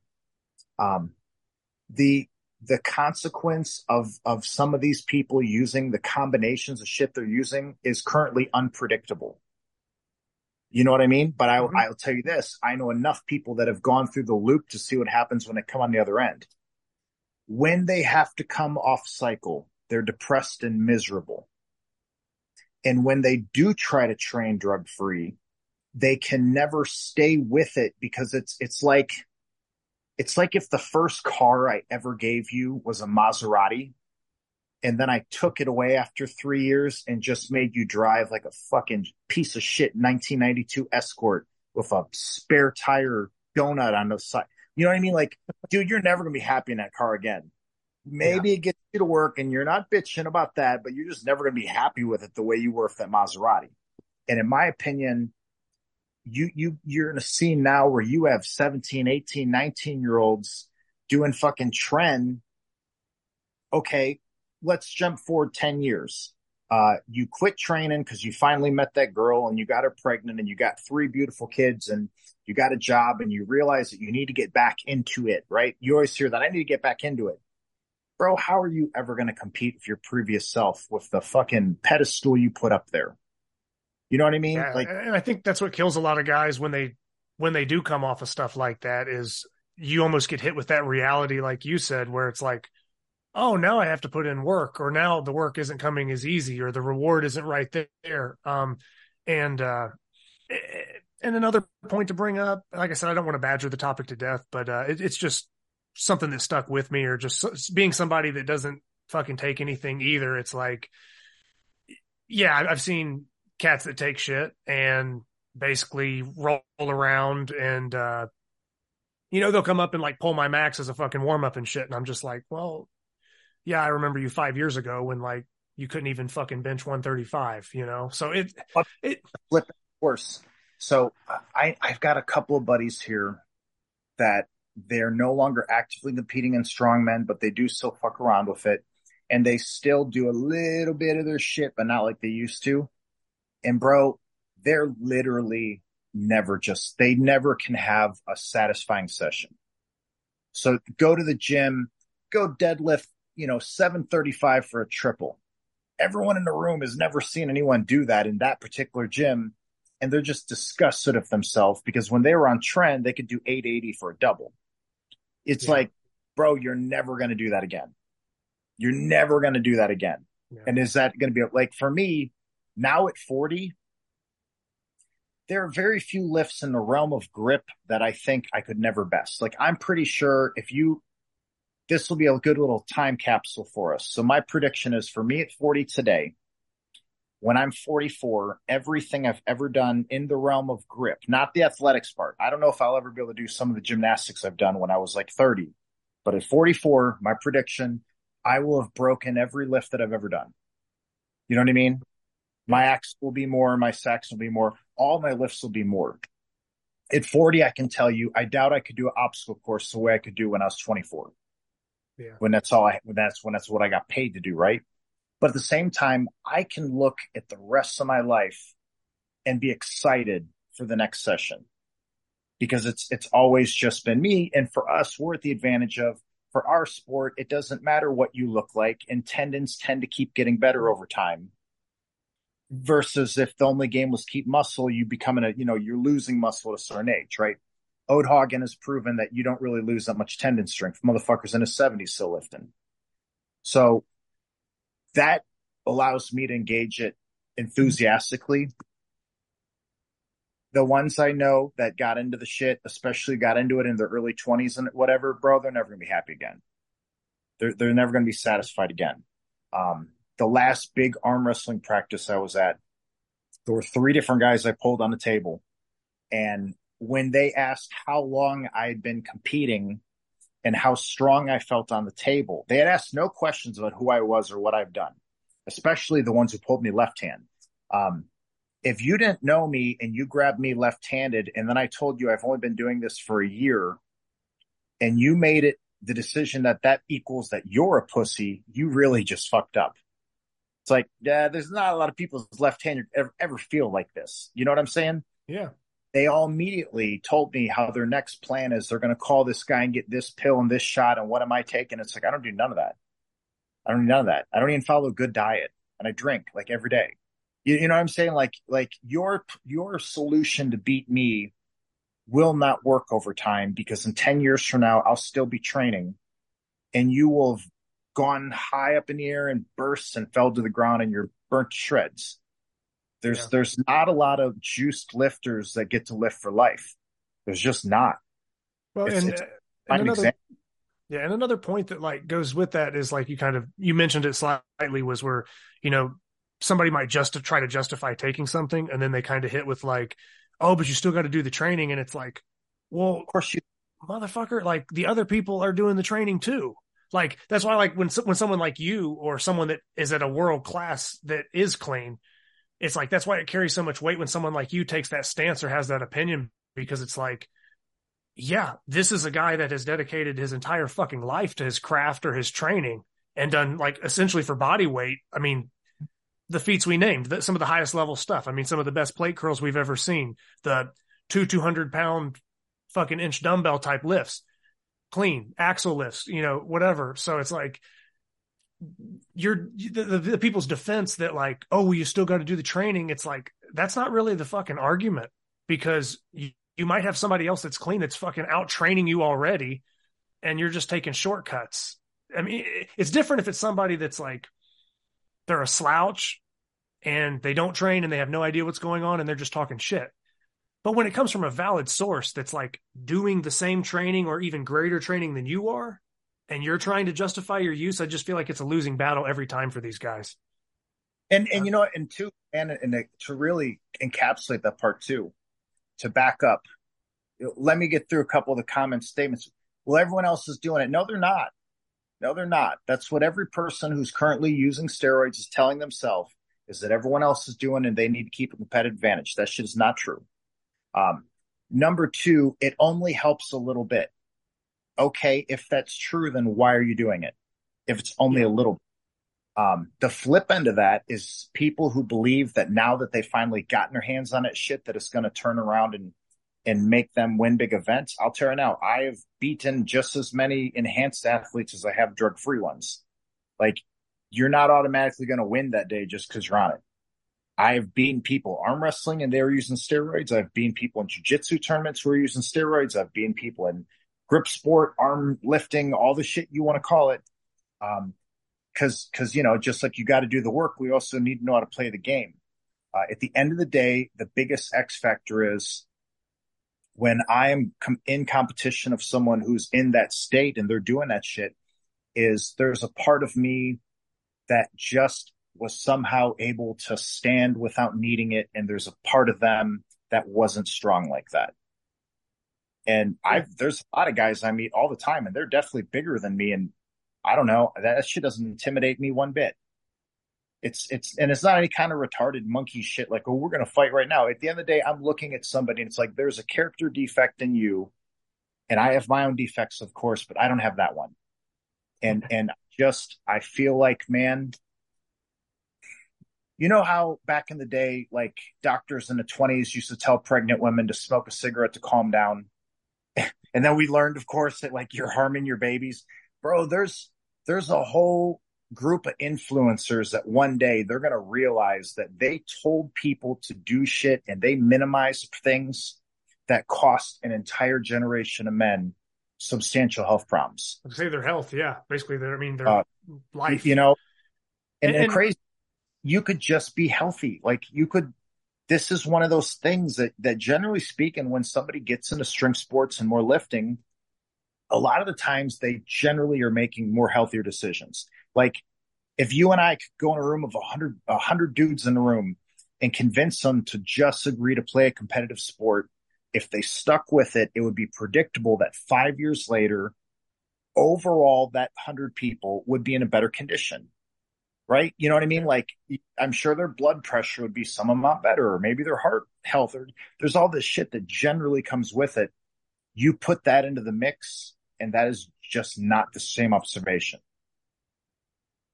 Yeah, no, for sure. And I think that, like you said, someone's opinion now, 10 years later, might be vastly different. And then the landscape of all this shit that people are doing, 10, 20 years down the road, you're going to see a lot of these motherfuckers probably dropping like flies, or you're going to see probably a whole shift. You know what I mean? Like it's kind of a hot thing now, but when it comes on the downswing, it's probably going to shift hard back the other way.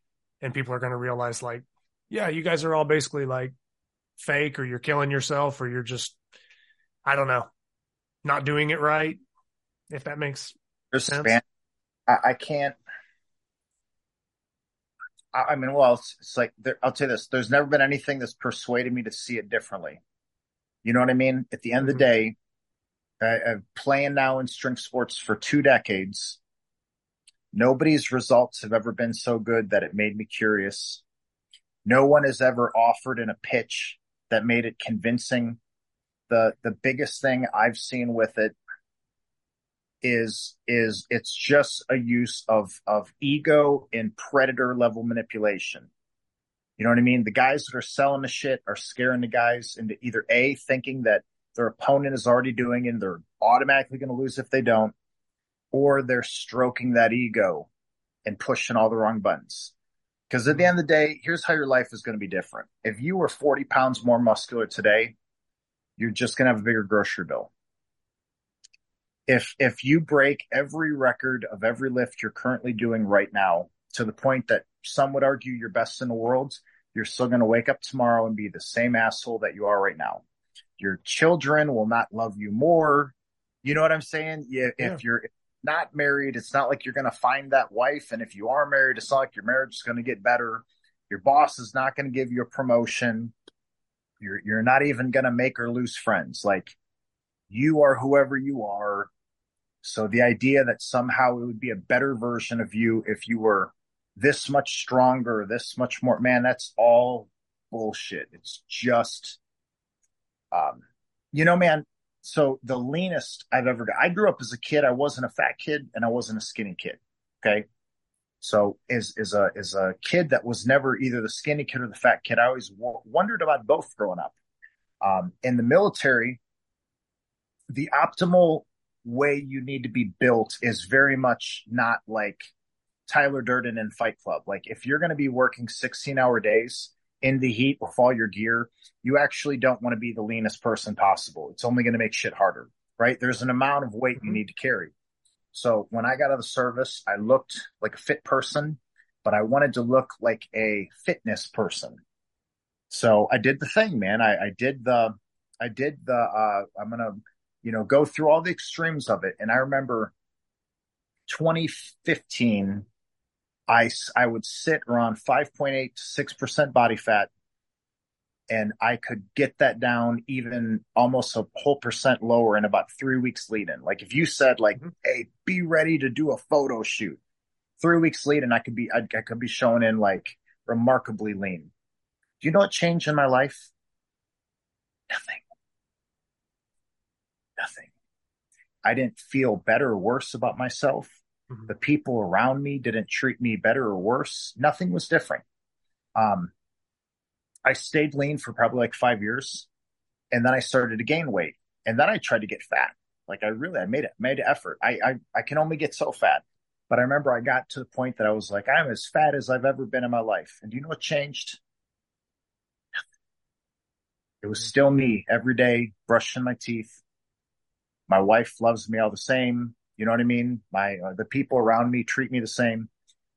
The fitness industry, the greatest lie that is used to manipulate all these people is this story that if we changed, how you look, we changed you. That's not true.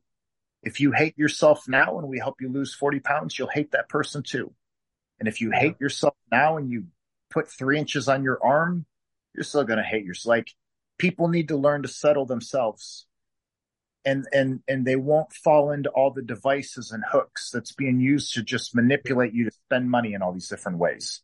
It's kind of like believing that happiness is a destination. Well, if I wasn't here and I was living there, it'd be better. It's like life's still life. It's still life.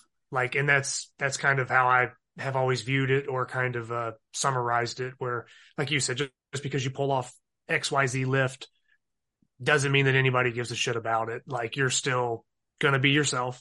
And there's certain people that fall into that trap. Like, well, they try to blame like where they grew up, the town they live in, their certain circumstances, their job. And it's like, yeah, if you can't get yourself right, or you can't get yourself under control, then a different destination doesn't matter. A different physique doesn't necessarily matter. So 100%, in agreement with the point you're making. It's almost more of a psychological thing. Dude, if you came over here for a contest and I had all the people that are in my normal day-to-day, month-to-month life over, because I do a lot of barbecues and hosting. Mm-hmm. That's one of the reasons we got this property. Here's what would make you laugh. No one here could tell you anything about me. They don't even know what sport I do. They don't know if I'm good or bad at it. They have no idea if any of my lifts are stacked up. They have no idea about me. And that'd be my point. Like, the people who are in my life, because there's people through the internet that maybe they think they know me. Like, oh, you people message me on Instagram that I haven't got back to. I don't know you. You don't know me. The people in my life don't care about any of that shit I've ever done. Mm-hmm. They'll just say things like, "Oh, well, if it makes them happy, I like it," and then you know what that means. And it's important to believe, just buy into that. Like no one else cares, so just make sure you care, Mm-hmm. and find a thing that you can grow in. And I'm not even going to use the word happy because happy is a dangerous concept. We live in a world of fucking crazy people, so I never even want to tell people anymore, do what makes you happy, because who knows what they're do things that you think make you better. Do something that makes you better, to where it makes you better today, but it also is making you better tomorrow. And if you can find anything that does that, maybe that's a good thing for you. You'll figure it out. But absolutely do not think. I remember this. So I'm running a fitness program in Minnesota. We have 900 clients, bro. 900. Mm-hmm. Okay. I go to the Arnold's. I lift. We were even on TV for a second. I get back from it. No one in the entire gym had any idea where I'd been. And then someone had mentioned a thing like, "Oh yeah, Adam was at the Arnold." And they're like, "Oh wow, that's great." And then you see him turn, they're like, "What the fuck is the Arnold?" And that's the point. Like, Mm-hmm.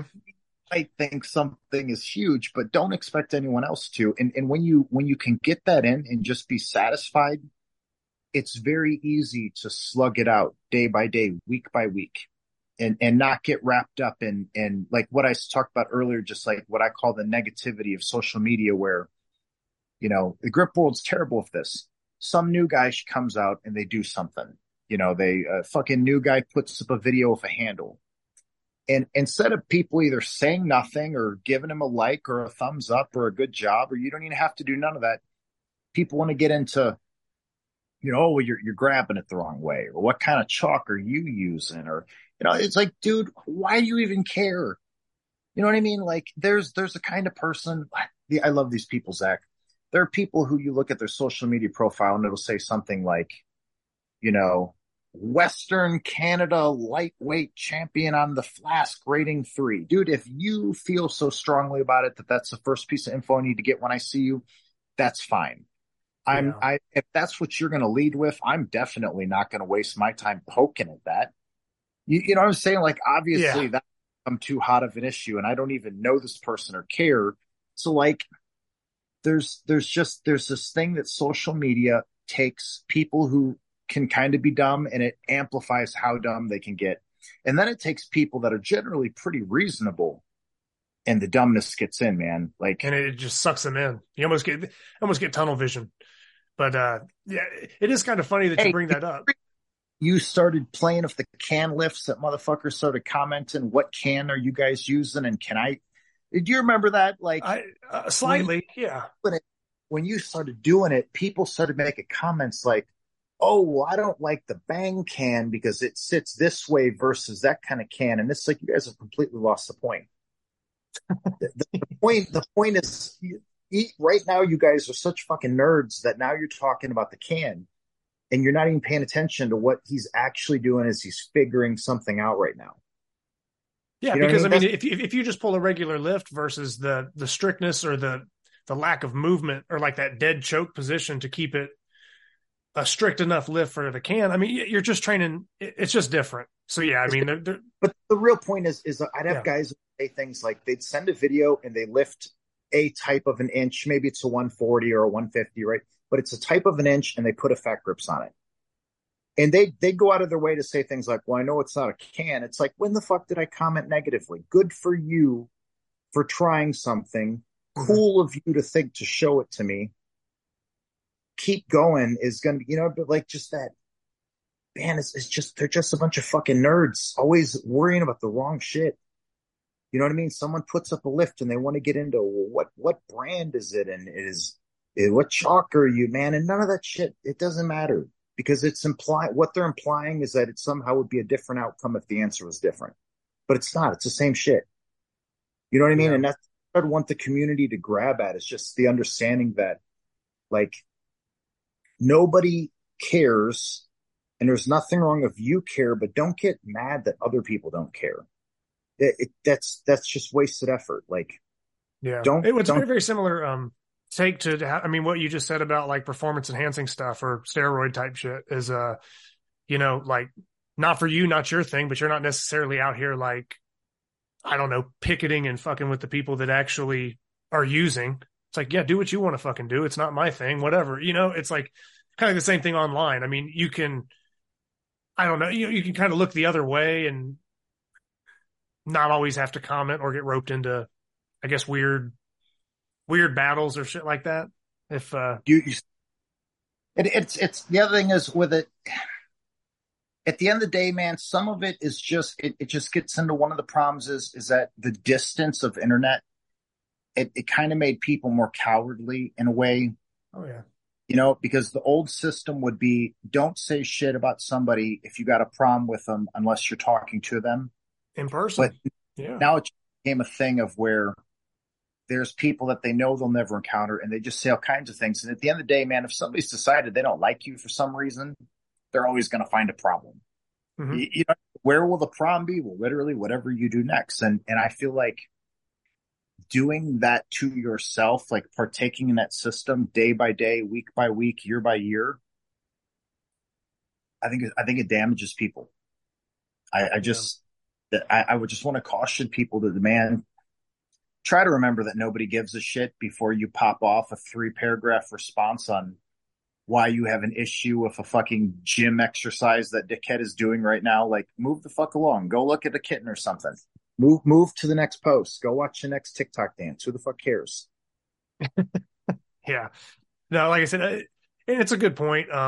And I just think overall, that's almost like the best policy to have online. It's like either, at least for me, I'm really not interacting with too many people that I don't know personally. I'm not going to say I don't follow some that I don't, but it's keeping that kind of real life perspective thing. Like, I'm not saying shit to somebody that if we weren't in the same room, I wouldn't say. I mean, or if I'm saying something to someone I don't know about a lift, it's generally going to either be encouraging or I'm not writing anything at all. Very rarely has there ever been a time where I felt the need that like, I'm going to go talk some shit to somebody online.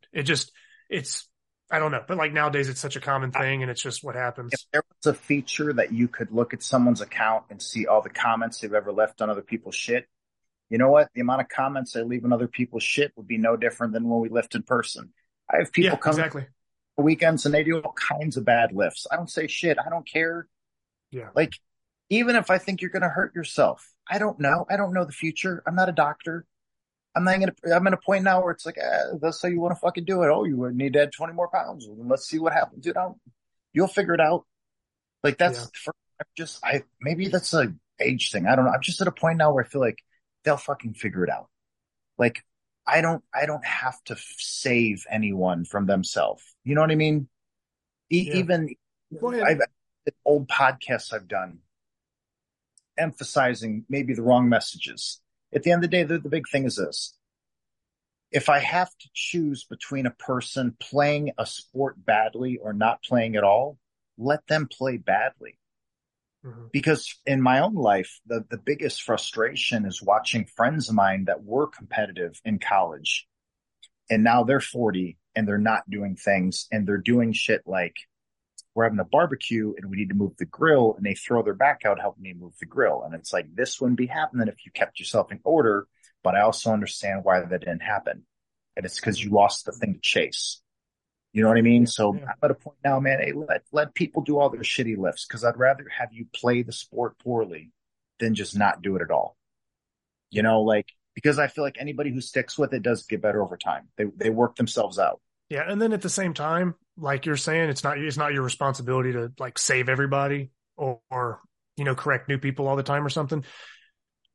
I'll say, I don't want to throw a percentage on it because there's no way to ever know the actual percentage of what it would be. So it's kind of irrelevant, but if you did try to reach out with the best advice that you could possibly come up with your expertise in this field, they're most likely not going to give a fuck anyway, or they're going to, they're not going to imply it. It's not going to be instilled in them. They're not going to have a change of heart and turn it around to a 180 the next session. And most likely they're not doing the sport a year later. They think that guy, they can't take the criticism. if they're younger or in this newer generation, that guy's kind of hating on my lift. He's talking shit. And it's like, you're missing the point. So like you said, even if you reached out with the most positive of messages and tried to extend that hand to like, hey buddy, I know what I'm talking about, trying to save you some of these speed bumps you're going to run into, they probably wouldn't listen anyway. And they're going to fucking run into them head first anyway. So I make you an asshole for saying anything. So that's why it's funny. And that gets into just the craziness of it deals with the disorder of this system where if it was all face-to-face interactions, things would make sense. Like normally, okay, normal real-world interaction. When you meet someone the first time, there's topical areas you may or may not encounter, and there's a whole bunch you don't. It's not hard to figure out all the things you don't talk about because it's like, okay, what's the list of shit you don't talk about with new people? All the shit going on with your life would be a great start, right? Don't give them an online, man. People, I bet if I could go screen to screen and just pull up my Instagram right now, I could show you messages people have never heard of before. Send me messages as long as my hand with all of their health problems. I graduated from the Detroit public school system and then joined the military. Do I look like some fucking doctor or expert? You know what? Like, why are you telling me your meds? What degree in pharmacology do I have? I don't know drug interactions. Like, what did your doctor tell you? And then they'll like crazy shit. Mike Nelson and I are real good friends. I've been friends with Mike almost 20 years. Mike is a PhD. He has multiple master's degree. He has even more bachelor degrees. Okay. Mike will write an article. And what he does is take an abstract of a study and then pull it down without twisting meaning into this is what this is suggesting, right? Motherfuckers will take Mike's analysis, send it to me, knowing that we're buddies, and say, Adam, what do you think? Fuck, I don't know. I guess I agree with Dr. Mike. Why are you asking? Like, why are you double checking Dr. Mike against fucking Mr. Goat Farmer? Like, what the? But that's what they do. You know what I mean? It's madness, bro. And it'll only get worse over time because it's always been a joke that personal trainers are just 20-year-olds, right? That's always been kind of the joke is, well, yeah, you know, the personal trainer, you know, you look at every sitcom, right? The trainer is a 21-year-old. Well, now we're going to hit a point though, where the people you'll see on the internet engaging the marketplace will be so far removed than even people you encounter in a gym. And it'll produce environments where everyone in the room thinks they're losing compared to someone where it's not even real. Like you have on the spot editing technology at this point. You can shoot a video and make yourself look thinner or stronger even. It's just, that's why it is good, in my opinion, for anyone who's finding the sport virtually to go to contests and to actually meet the other people playing it, because the very first thing you'll probably discover is most of us have a fairly comparable lifestyle. Like most of us work something blue collar, not mandatory. Most of us have a family. Most of us have been at this for an amount of time where there's decidedly an easy streak of not winning before there are any wins. So we can easily talk about the frustration of being a new guy if that's what you need to do. And then the other side is, and this will come out, you know, anybody who watches a bunch of interviews like what you'll be building, we're all kind of the same in the same way too, in that the amount of time it took to get good at something would only stand out to somebody if they wanted to listen to dates. You know, it's like that. What do they say for the musicians, bro? Someone's an overnight success after 10 years, right? Like that whole thing. I have seen some people who did come forth and like day one, they were shit hot amazing. But you know what happens for a lot of those dudes? It just doesn't capture their interest. Like maybe they're too good day one. And they don't really climb too high from that. They're almost good with maintaining it because they already started so high. I'll tell you this. This is why Carl Myerscough will end up being probably the greatest overall strength grip guy ever, like as the years go by. Mm-hmm. It's because Carl was already stronger than all of us day one. Okay.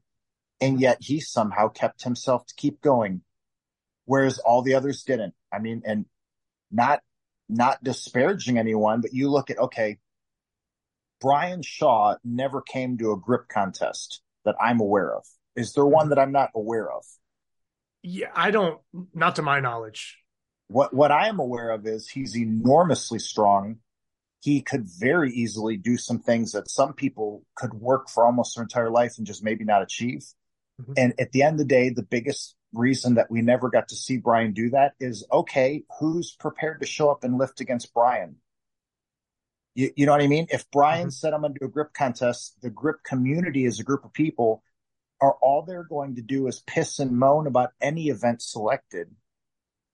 And even if they try to pick events that they think would be detrimental to him, if he loses, it's lose-lose for him. Because if he loses, all they do is brag about it. But if he wins, all they do is talk about his size. Excuses. Well, Carl's a fucking giant man. He's like 6'10", probably 375 to 400. The first time I met him, Carl was like 430 or something. Carl was really big when I first met him. He's gotten healthier as he's been doing this for a couple of years. Carl's always been in a position to be number one. Now, as he's really actualizing it, he's like throwing. I heard the story of this Navy SEAL that got shot and he got out of this combat zone because he would throw a rock and make himself crawl to the rock and then throw the rock. And he literally crawled out of a fucking shit area, right?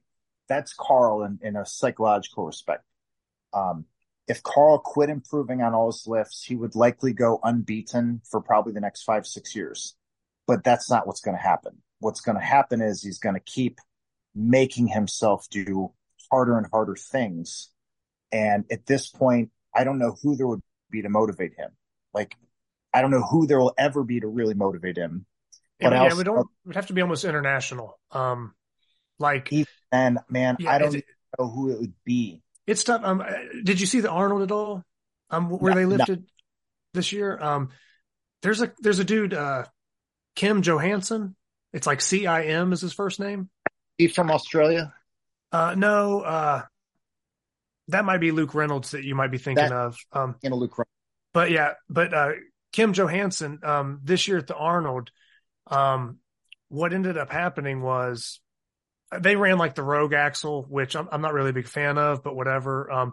They ran the Rogue Axle up to like 550. And the issue, or I guess I would say the issue, but Carl basically got injured, pulling, and it wasn't necessarily like an injury. It was almost, he wasn't prepared to pull like 5 or 6 pulls over 500 because Kim actually matched his lifts. So being at the top, I mean, they pull 500. Okay. They pull 510, 520, 530, 540. And it was like, they're getting their little bit like, 2 or 3 minutes in between. But in training, it's like, how many times did you pull 500 plus pounds? You weren't really thinking about it. If I had to lift with Carl, if we were doing any contest that I could get close enough to him to start playing that game with them, that'd be the only way I'd be trying to do it. I would be trying to get Carl back on the platform over and over and over. Fast as possible. And trying to rush his ass. And I would be a douchebag at the contest to get him to rush. Because he's a really sweet guy. And he's also not really someone you push around much. But that'd be the only game I'd have to play, is I'd be having to try to get him to get fired back up to get on the platform over and over and over. Because if you don't push him, yeah. Well, and that's what would happen is like Carl would hit the lift and we're like, okay, Kim's gonna miss. And then Kim would pull the lift and we're like, oh shit, Carl's back up. And it was just like 5 times over 500. And then they ended up tying at like 550 or something. And it's like a 1.9 axle. So it's a little thinner than like the Iron Mind, but it's the Rogue axle. But then when it got to the Saxon, those attempts on the axle had like burnt Carl out so much because he wasn't anticipating that he kind of had a very shit lift on Saxon for him. And Kim ended up winning it due to just that pace of the axle. So like I said, I think there's, I say very, very, very few, very few people that could fucking give Carl a run for his money, especially those type of that event selection. But like in a situation like that, unless you're pulling international, I don't know anybody in the US right now that would have done that. I mean, that's maybe taking a phenom from Sweden or wherever Kim's from. I'm not sure, but I mean, that was rare. I mean, we were all expecting Carl to like come right back up and then, oh man, they tied the axle, but Carl's going to pull 300 on the Saxon, so it doesn't matter. And then like 240 started popping out of his hands, and it was like, whoa, what's wrong? Like, is he injured? What happened? And it was like the amount of pulls over 500 just like fried out wrist or maybe strained something a little bit and kind of changed the outcome a little bit. So I didn't know that, but I'll tell you that story excites me because Carl's the kind of athlete that encountering a new problem will produce new results as he goes forward. He will take that situation and say, that ain't happening again.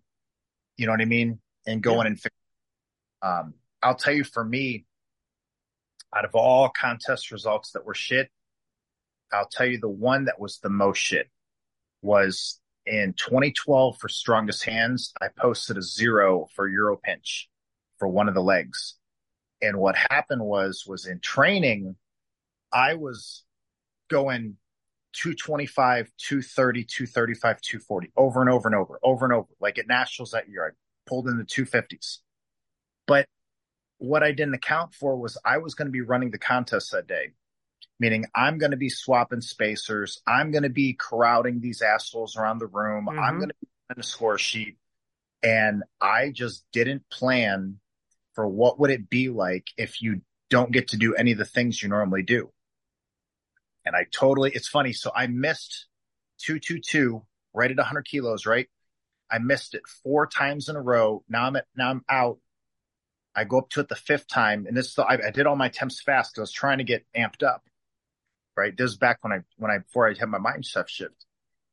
Grab it, pull it. Didn't count, but I just lifted it to full lift, laughed, threw 20 pounds on, picked it up again. Threw 5 more pound pick. It was like, okay, so I totally killed myself, but how did I prep? So what did I do since then? It led me to completely change it. And it had a big change in my pinch that I never would have got had I not had to deal with the embarrassment of scratching in an event.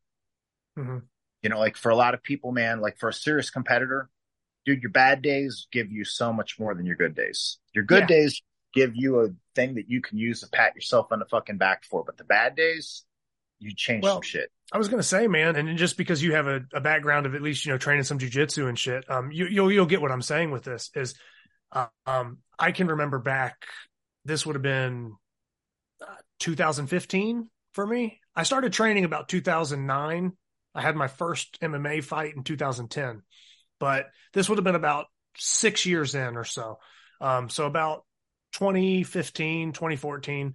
And, it was like for no-gi, they break it down, like whether you have like, beginner, novice or whatever, then you have like intermediate, then you have, advanced or expert, blah, blah, blah, depending on organization and how they run it. And when you get up to advanced, you're dealing with anything from high level purple belts up to black belt. That's the top. So I remember making that transition back around, that time, maybe in like 2015, and, went against a solid black belt out in Arizona. I was stationed out there at the time. And, I went against this dude, and I have really good head and arm chokes. So that's kind of what I would be like known for. If you could say like, what's something that Zach does okay at grappling, is real good, like anaconda, Darce chokes and stuff like that. Off of like sprawl attempts and different things. So I ended up getting fucking Darce choked by this dude. Now it took about 4.5 minutes into the match, but he was a good black belt. But this is the first time that I had, jumped up to like advanced in no-gi. Like I said, I had some MMA fights and other shit, but for just strictly grappling, this was the first time I made that jump up to the advanced level and like, hey, I'm rolling with a black belt here in no-gi, whatever. And you train in the gym and stuff, but I'm saying competition wise. And the first thing I realized is like, I'm in half guard and he's doing shit that I don't understand. And it's like, it's already hitting me mid match. And I'm something feels different. What the fuck is going on? And next thing you know, one thing leads to another. I avoid some leg locks. Like I said, we go back and forth about 4.5 minutes. So it wasn't like a bad, terrible showing, but I ended up getting Darce choked, and I'm like, well, fuck, like that's what I do to people. And he did that to me. So the first thing I did when I got back, like back on base and was training with some of my people and, guys from the gym, was I was like, get in half guard right now and do this. And I just had to like dissect the fucking problem all over again. And then I was like, you know what? Looking back on it, how I'm tying this into what we're talking about is I learned more in that 4.5 minutes where I got submitted. I learned 6 months worth of information in 4.5 minutes, as opposed to having an ego and maybe competing in a easier division, running through, oh, I got double golds. I went 3-0, 4-0 in both divisions. I got double golds. It's like, yeah, but on those days where like you win every fucking thing, do you really actually learn that much? Because like I said, I took one loss that fucking day to that black belt. And like I said, it was the first time I jumped up, but I learned more from that loss than I ever did in tournaments where I just fucking ran the bracket, you know? So very similar, kind of mindset with grip too. I mean, like you're saying with Carl, I mean, if there's ever a problem, yeah, he's the guy that's going to dissect it in training. Same thing with you. So I equate it to kind of like that. Like people that are afraid to get out here and compete and lose, like, man, if you just go and do it, that's where you're going to learn the most likely. I mean, very rarely are you going to have a full sweep and win every single event and walk away and be like, you know what, this is probably the most meaningful comp because I learned the most. Dude, it is a terrible indicator of ego if the answer for someone is they don't want to compete unless they win. That means you're not competing at all. Yeah, that'd be like if you go gambling and you win every time. Right. I'm not talking about someone so good that that they're competitive to drive to win. I'm talking about there's a problem where someone says, if I couldn't take first, I wouldn't even want to do it. That is an ego manifestation. That's a narcissism thing, man. Like there's a lot of people that it's good for them to maybe just be reminded that, yeah, dude, you're not literally the best at everything in the world all the time, you know. And there's some people that I've had that have come out and they trained hard and they lost badly, and they lost with more grace than the winners had going through their deal. You know what I mean? Like, yeah, there was something more admirable about how they showed up to lose than maybe those who showed up to win at times. And there's a lot of reasons that someone would play the sport. There's a lot of things that can be, because it's more of a vehicle than anything else, right? It's not where you are, but where you're going. Yeah. But I tell you, most of the adults I know would probably be in a healthier position if they were at least playing a sport where losing is more likely on the table than winning. Mm-hmm. You know what I mean? Like because that really kind of is life. I mean, generally speaking, that's where you're going to build character, or that's where you're going to find out about yourself. I mean, not saying you can't find out about yourself through adversity and still come out on top and win. That's totally possible. It happens. But a lot of times when you really find out about yourself is usually when shit's not going your way, when you maybe get stomped in a competition, or you trained and had these training numbers, and then for some reason that day it just didn't click. And it's like, that's where you have to start to problem solve, or I don't know. Those are the most important days. And it's funny because you asked, in fact, that'd be a great question for you to routinely ask guests, is when they had that time, because I'll tell you 3 things that people figure out. The first thing they figure out is there's a whole bunch of people that have been keeping the wrong math. Like I've personally encountered this with people who deal with me here, where they'll say things like, you know, I'm always lifting 15 pounds more at my house than at your house. Okay. What is the simplest explanation for that? Your fucking plates aren't measured right. Whatever that means. Like, I don't know how you got your answer, but I know how I got my answer. And here's a scale, and we can put a scale weight on it, and we can weigh these plates, and you can see they're marked in weight as being added up correctly. So if every time you come lift with me, you're lifting 15 pounds less, the most important thing to understand is your shit is not right. And that's not actually a problem unless you've been building this ego, and now that's becoming a tripping hazard, right? Mm-hmm. The next one is I've seen with people where the pace they do in training isn't matching up with the pace of their competition. So I've been around folks who need a lot of time between lifts, and those people can suffer in certain competition formats. And then I've also been around people that they're used to doing all of their work very quickly. Like some of the friends I have that are into these, 7 and 8 minute CrossFit workouts where you basically get warmed up, kick the shit out of yourself for 10 minutes and you're good for the day. Mm-hmm. Well, those people are going to learn a lot doing a contest where if we're doing 4 events and we're doing rising bar, it could be 30 minutes from your second attempt going into your third if you're being strategic the right way. You know what I mean? Like, you look at an event like, what's a popular, what the fuck are people doing right now? Crusher, like for King Kong. Okay. Let's say you're aiming for a 220 crusher as your 4th lift, right? And that's only predicated on if you get your 211 lift and it goes well.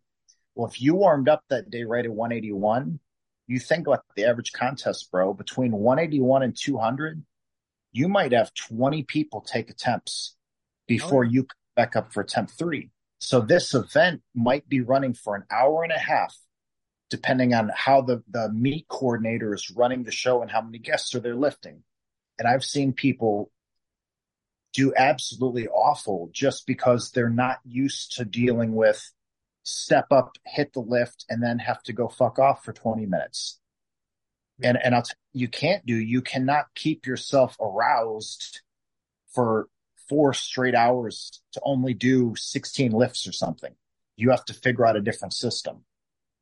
And that's why all the formats are good. This idea that, that this format is so much better than that format. The real question is, what are you trying to measure? Like, what are you really trying to figure out?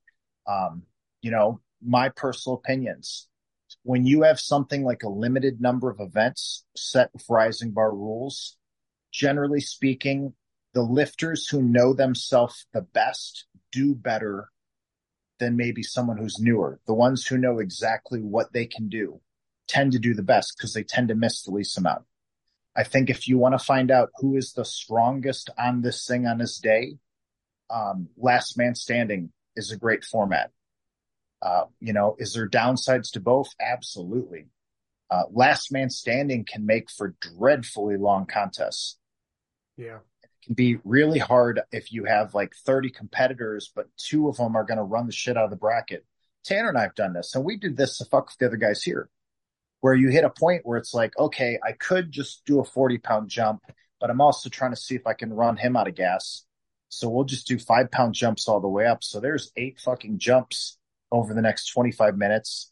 Yeah, people are just sitting here is bored out of their mind, but it's like, this is all kind of part of my game too, though. So don't think I'm not thinking of you guys. I'm specifically trying to wear you fuckers out. Like it's, you know what I mean? It's all, what are we trying to measure? What's the game? How are you trying to win it? And I think they all have good use, man. I think at the end of the day, more people doing more contests will be the best thing that we could aim for as a community goal for the next 10 years.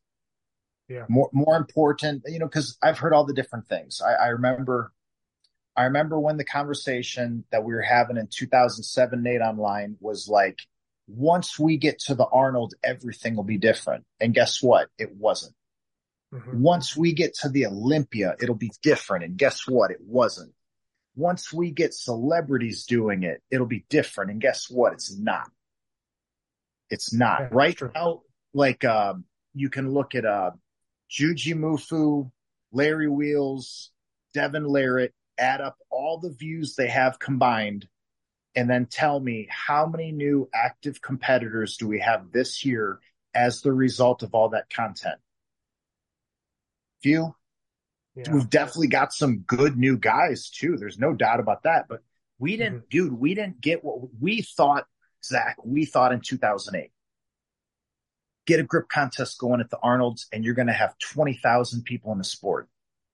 Just never happened. Yeah. You know what I'm saying? And yeah, I get it. At the end of the day, any statement that's predicated like, we need to do this and then the floodgates will open. No, it won't. What just needs to happen is, however it happens, is more contests with more people. Like, the greatest month in grip would be if in every state of the country, there was 5 to 7 contests happening on a particular Saturday. You know what I mean? I think about like for my place here in Texas, if there was somehow that Austin, Fort Worth, Houston, El Paso, Tyler, Texas, all having a grip contest on a Saturday morning, that would be the best thing to happen for grip in Texas. Not all those assholes come to my house, because that's not happening. You know what I'm saying? Like, Yeah. so because I know there's a lot of people who keep bringing this topic up, and to me, it's after thinking about this for so many years, it's the only answer that actually makes sense, because we've had a chance to see it play out now. Like, we got our Larry Wheels, we got our Juji Mufu, we got our Devin Larrett, we got these guys who have followings bigger than we ever would have imagined anybody who's doing anything with hand strength is concerned, and it didn't do the thing. And you know what, as a community, we really should all kind of feel stupid, because all we really did when we did that is we hoped somebody else would do the heavy lifting for us. We got lazy, bro. You know what I mean? Yeah, I can see it. And Arm Lifting USA is a great example. They've had all this expansion, but at the end of the day, getting in the expos didn't get the thing to work. And at the end of the day, what's going to get it to work is the number of contests per week, number of contests per month.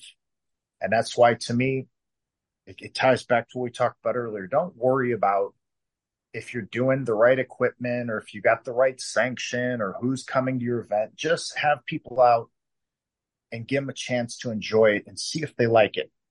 Because if they do, you might have something going, but it's a lot better to just have a lot of people at a poorly run contest and have fun in some ways than to execute perfect, tight execution and you've got 3 lifters there plus their wives.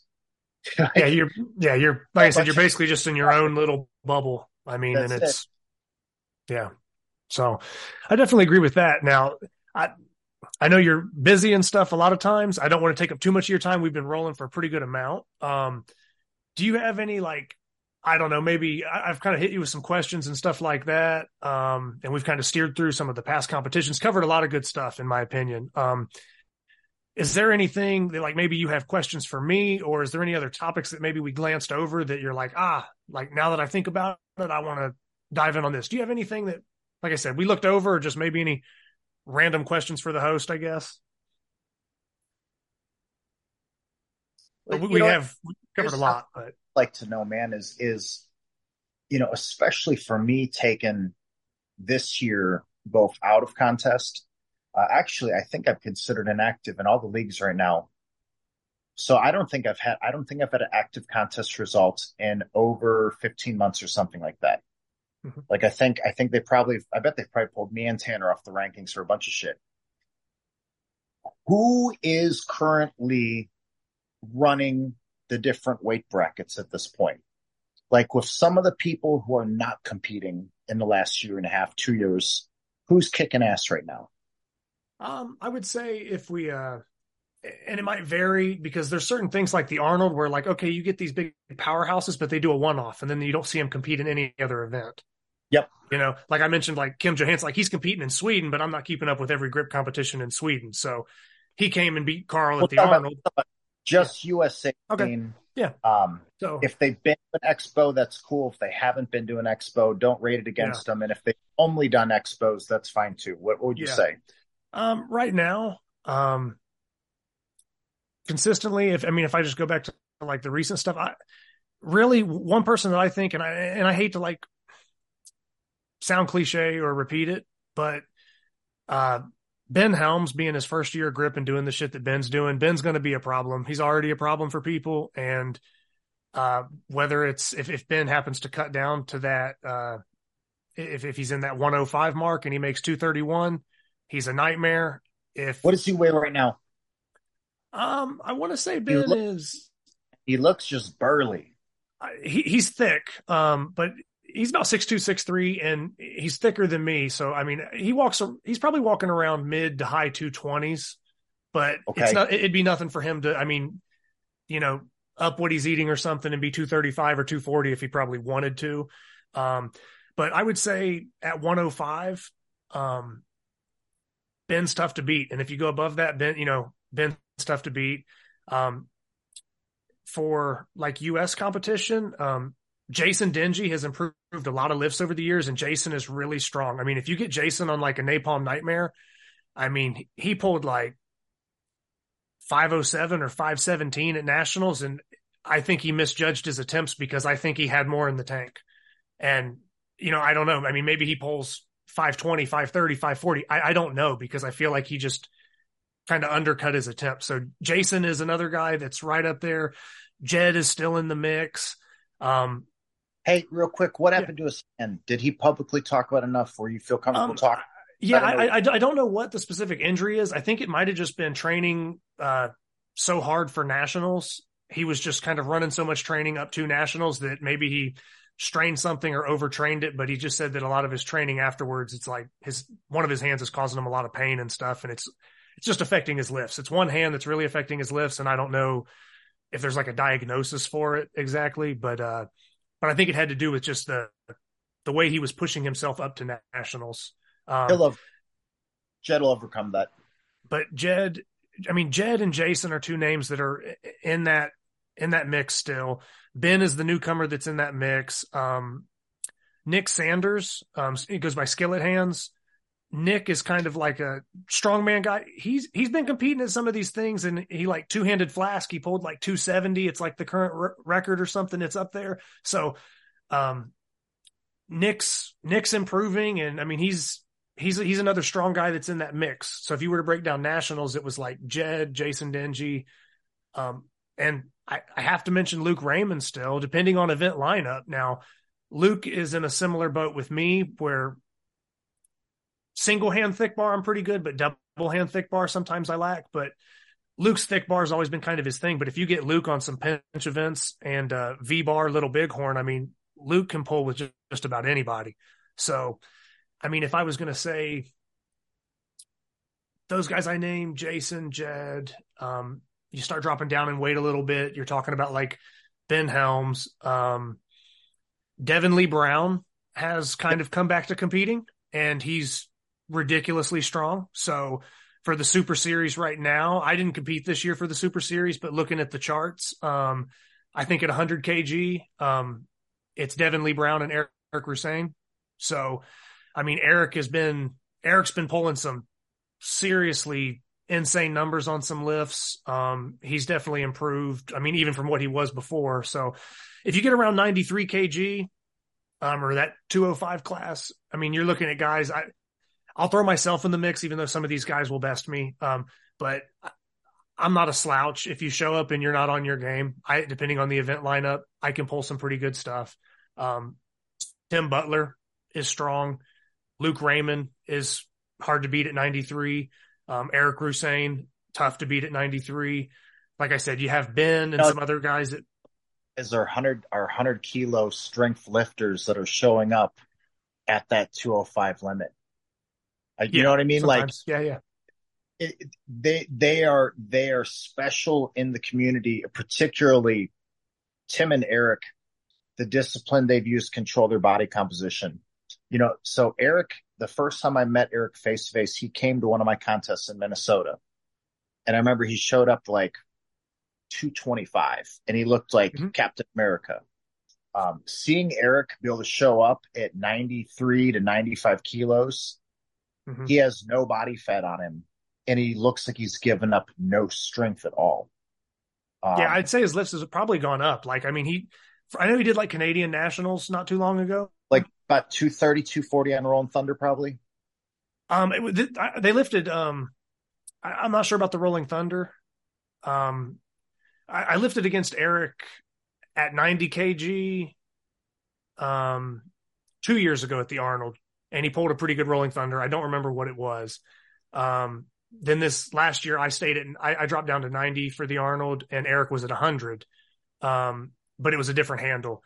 But I was going to say, like, for the 2 1/4 crusher, I want to say it was at like Canadian nationals maybe, but I want to say he pulled 230 something. That's a nasty number for somebody. I mean, 205 pounds. I mean, he's pulling, 230s. So it's like, man, that rolling handle strength is insane. So that's something that, like I said, I mean, Eric, depending on the event lineup, man, Eric, Luke, those guys at 93, those are the guys I'm chasing, I would say. I could maybe clip them in one event here and there, but to put the whole package together and beat a guy like, Luke or Eric, I have more work cut out for me. And I know that, it's, been competing 2 years. Give me some time. Some of these guys been doing it a decade and have been strong. So, if we drop down to lighter weights, the depth of the divisions just gets lower. You know what I mean? As you go down in weight, it just doesn't seem to be. That was another thing we predicted that we're wrong on, is there was this idea that at some point, like, you're going to get a lot more lightweight competitors in, and it just has never panned out. And it's funny because grip sport is, man, when you talk about the difference going from weight categories towards the lightweight end, it starts to get very level fielded.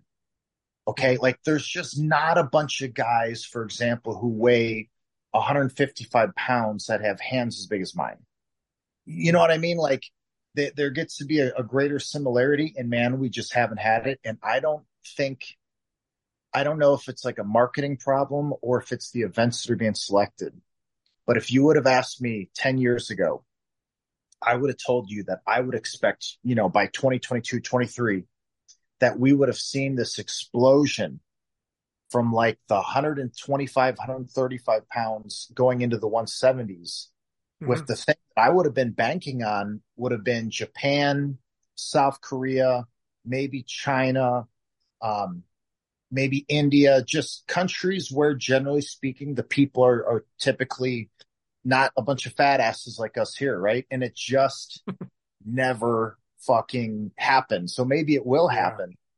I remember when we were, excuse me, buddy, when we were mapping out the very first Super Series, the question that we all were kept kicking around of just this smile of a thought was, does anyone know anyone in India? Because holy shit, in terms of access, there are a lot of sports that would cost a lot more money to play. And it seems like low barrier of entry. And I just had it in my head that, man, there could come a day that you have thousands of lightweight competitors. Potentially the lightweight category would be the thickest of all. Not even close.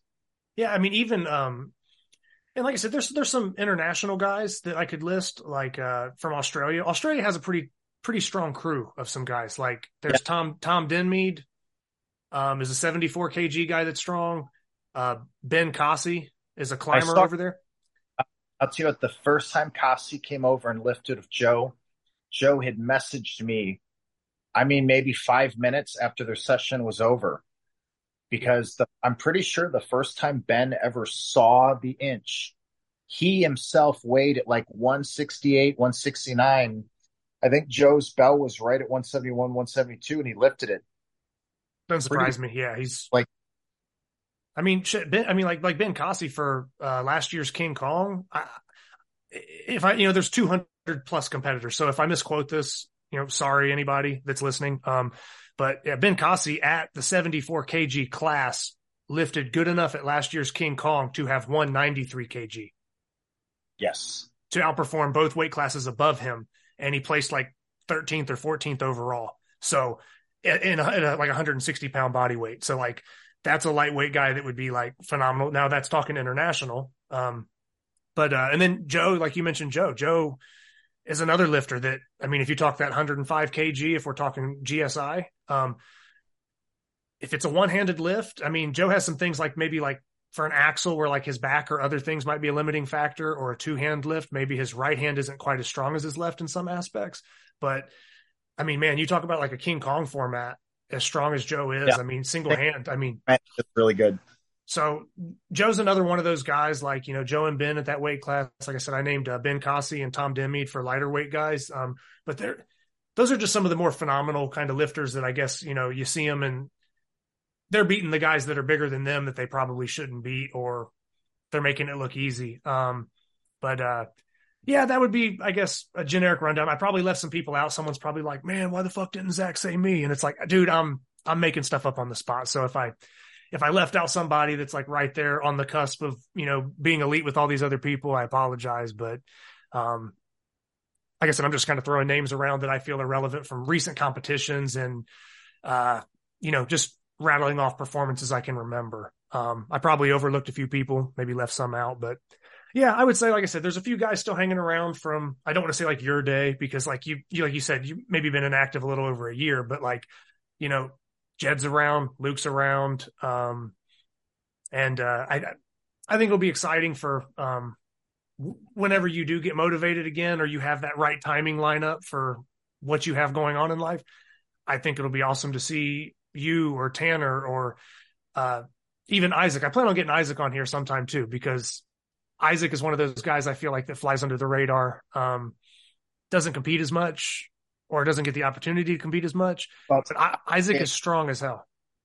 Here's if somebody doesn't get how strong Isaac is, I'll tell you why they're calling it wrong. Okay. They've seen a score sheet or two, and they've seen Isaac come in 5th, 4th, or 3rd. So they're thinking, well, he's not winning contests. Well, that's because all of Isaac's contests, he's lifting with me, Tanner, Clay Edgen. You know what I'm saying? Like, oh yeah, all the contests he's coming to, like we've had some contests here where you'll have 15 guys lifting, and 7 of them are opening at 380 and jumping to 415 on the axle. Yeah. Like they might not understand. Like, it's not that Isaac's not winning his contest. It's that Isaac's competing in a bracket. Like, I'll tell you this, if Isaac wanted to compete hard this year and didn't share any numbers and rolled out to some of the other states, they wouldn't know what the hell they're looking at. He's a problem, man. He's consistent all the way around. We've had enough events that I feel like he's worked out the early contest jitters. He's more consistent making his picks for events. Isaac has one of the best gyms out of probably all of us. That fucker has pairs of inch dumbbells from like 90 pounds to 250 or something. I've never seen so many dumbbells in one place. Yeah. He's actually set to come over here and pick up a bell next couple weeks. I'll see him in the next few weeks, I'm sure. Okay. He's another one of those guys.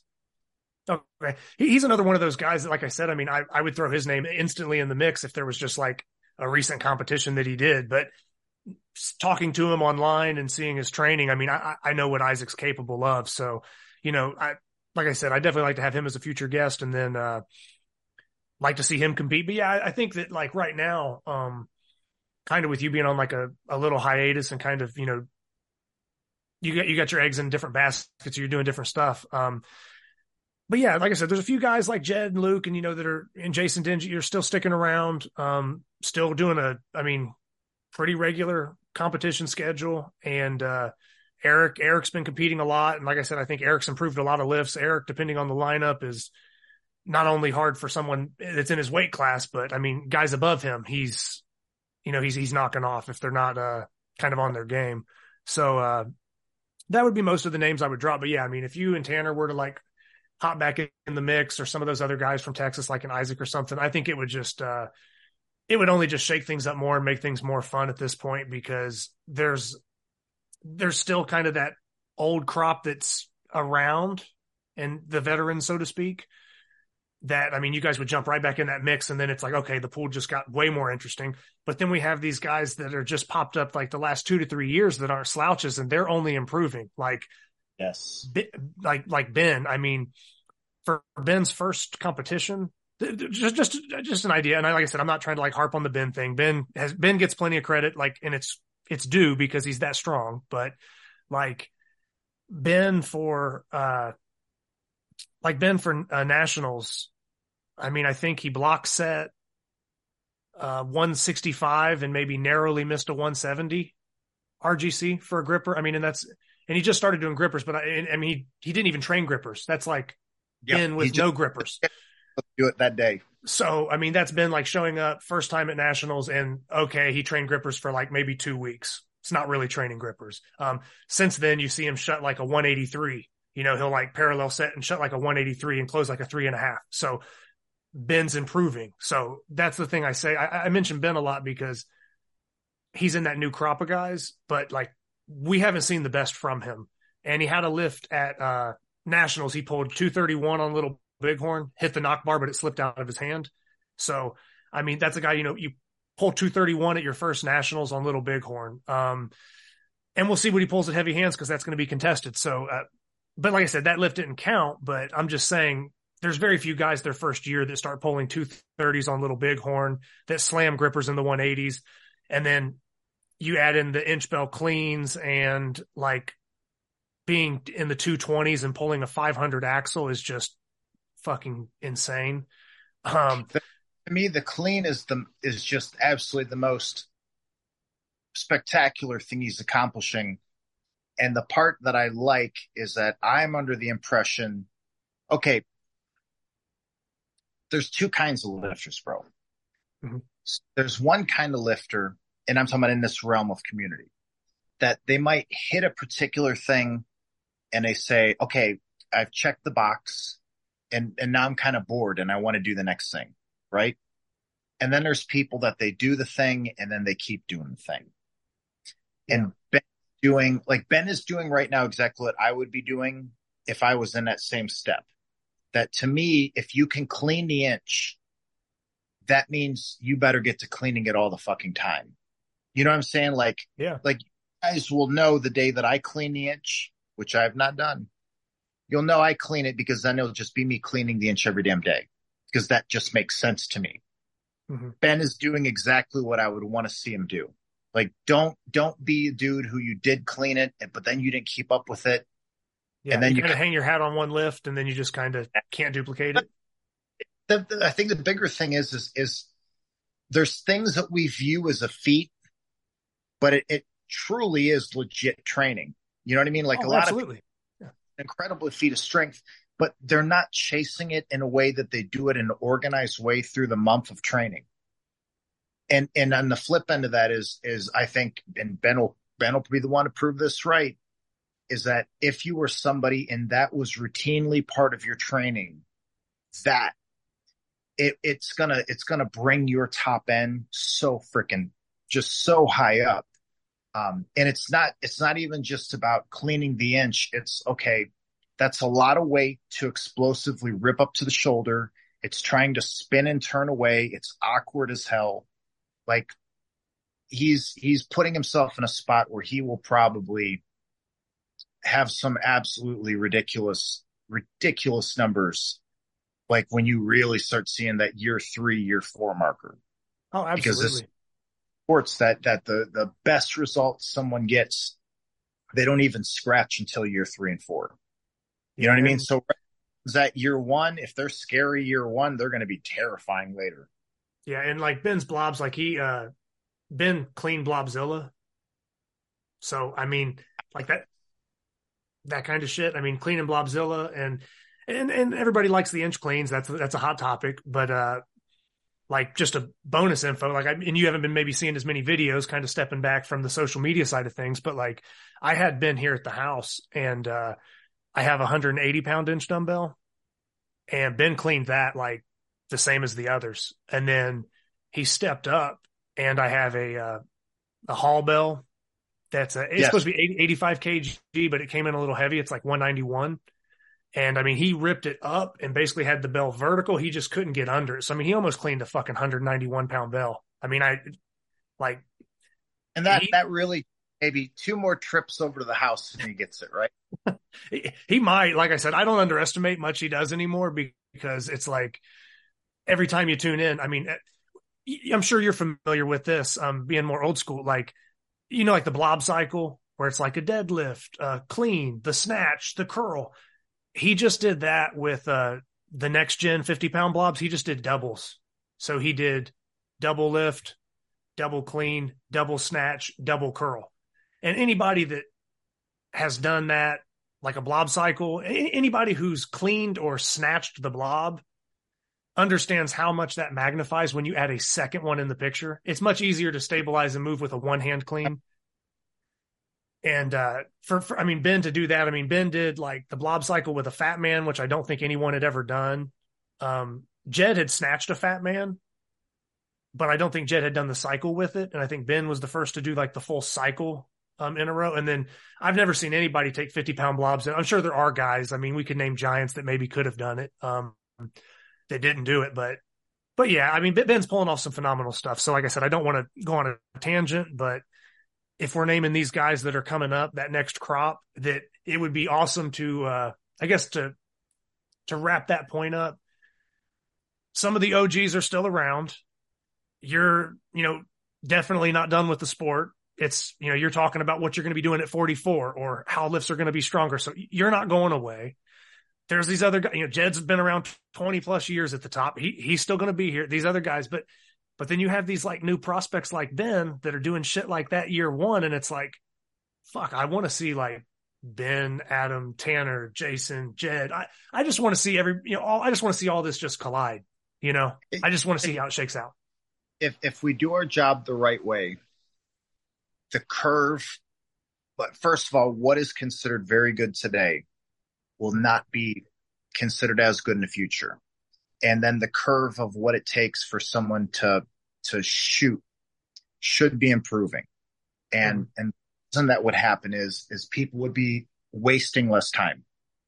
Okay. So, I can remember, I can tell you right off the bat, there was a whole bunch of people that got started. If you look at like 2004, 5, 6, and they were doing their first year of training with like tremendous amounts of things like barbell wrist curls. Okay. Is a barbell wrist curl bad? Well, no.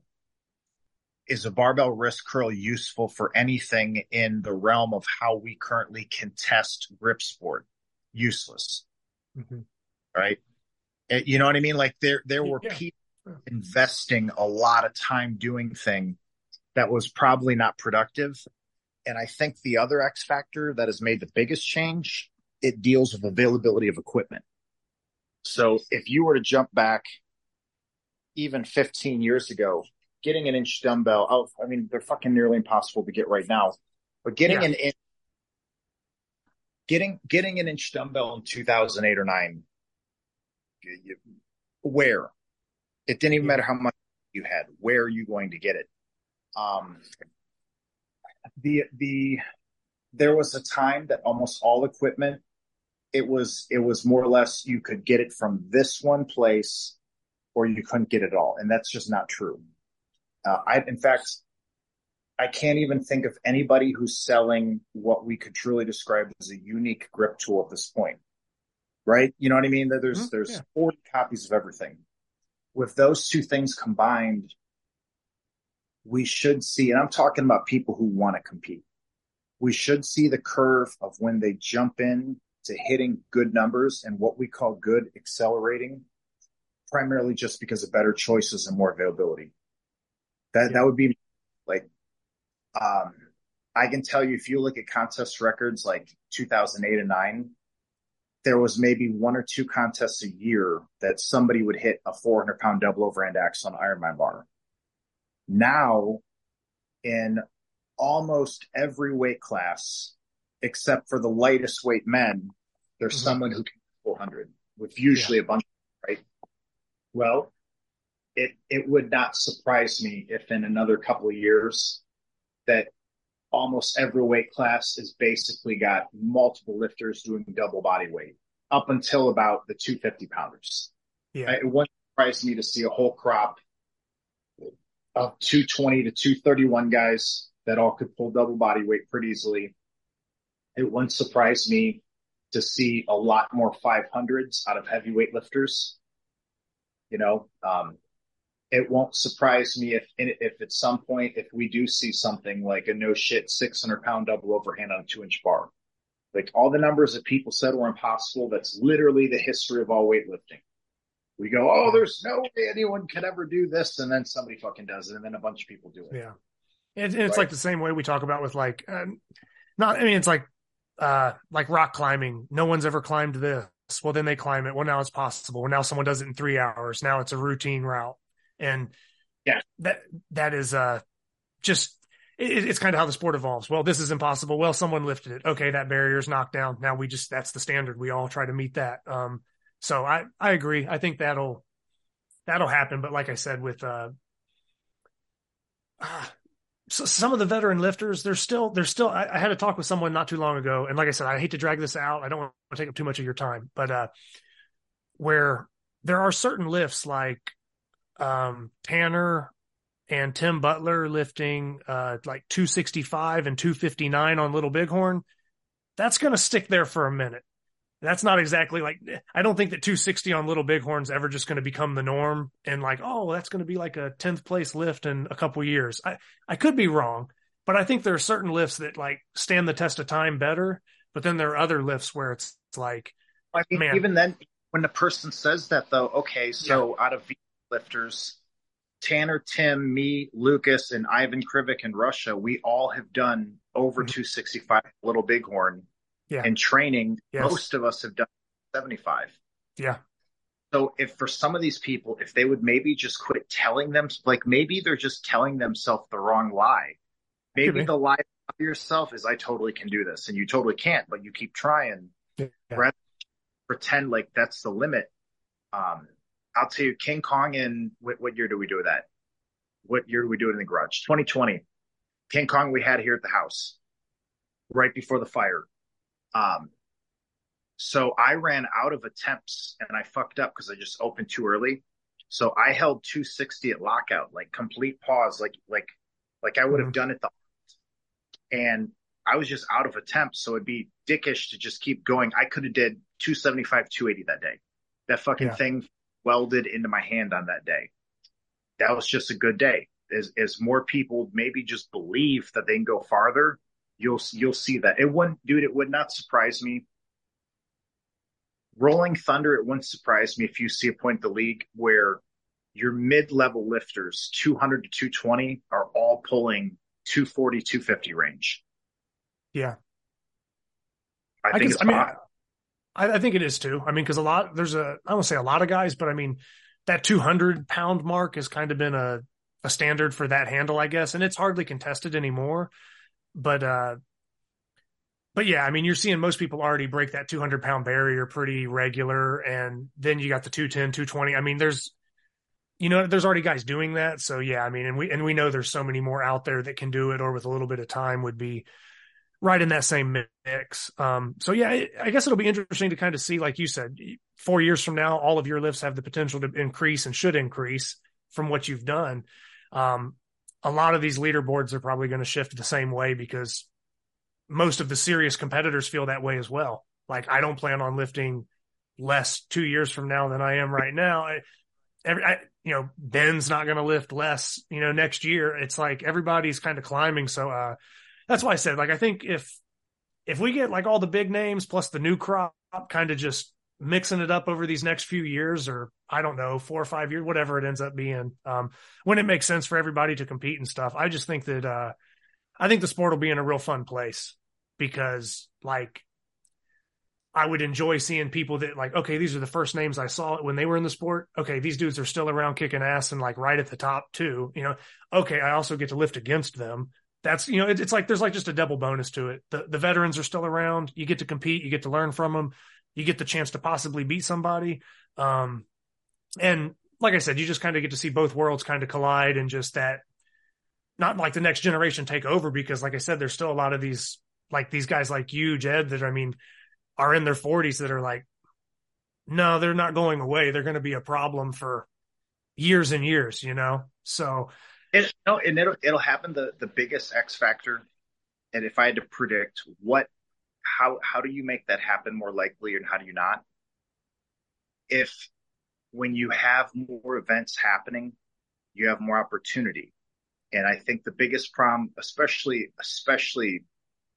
when I think about some of the people I know where they have, their kids are approaching a high school age, their window to compete is limited, but they're not able to necessarily articulate that. It's hard for them to say that the only time in this coming year I could lift would be in October because they don't know that until they get there. And that's why I really do think that when we just see a lot more contests being had, and especially people usually need to build up some momentum. So if we can get it to the point where a local, like, where you're in Virginia, if a guy could be in that southeast corner of the country and say within an easy car distance, 4 to 6 hour drive, he could be hitting 4, 5, 6 locations over the course of a couple months. That builds the motivation to say, yeah, I'll fly to Vegas, or yeah, I'll fly to LA, or yeah, I'll go up to New York. Mm-hmm. And I think that will be what changes it the most, is just when you can set the stage where someone's going to be able to imagine that they will be able to compete this calendar year, even if they're super busy, it then feeds forward to them being quicker with that yes.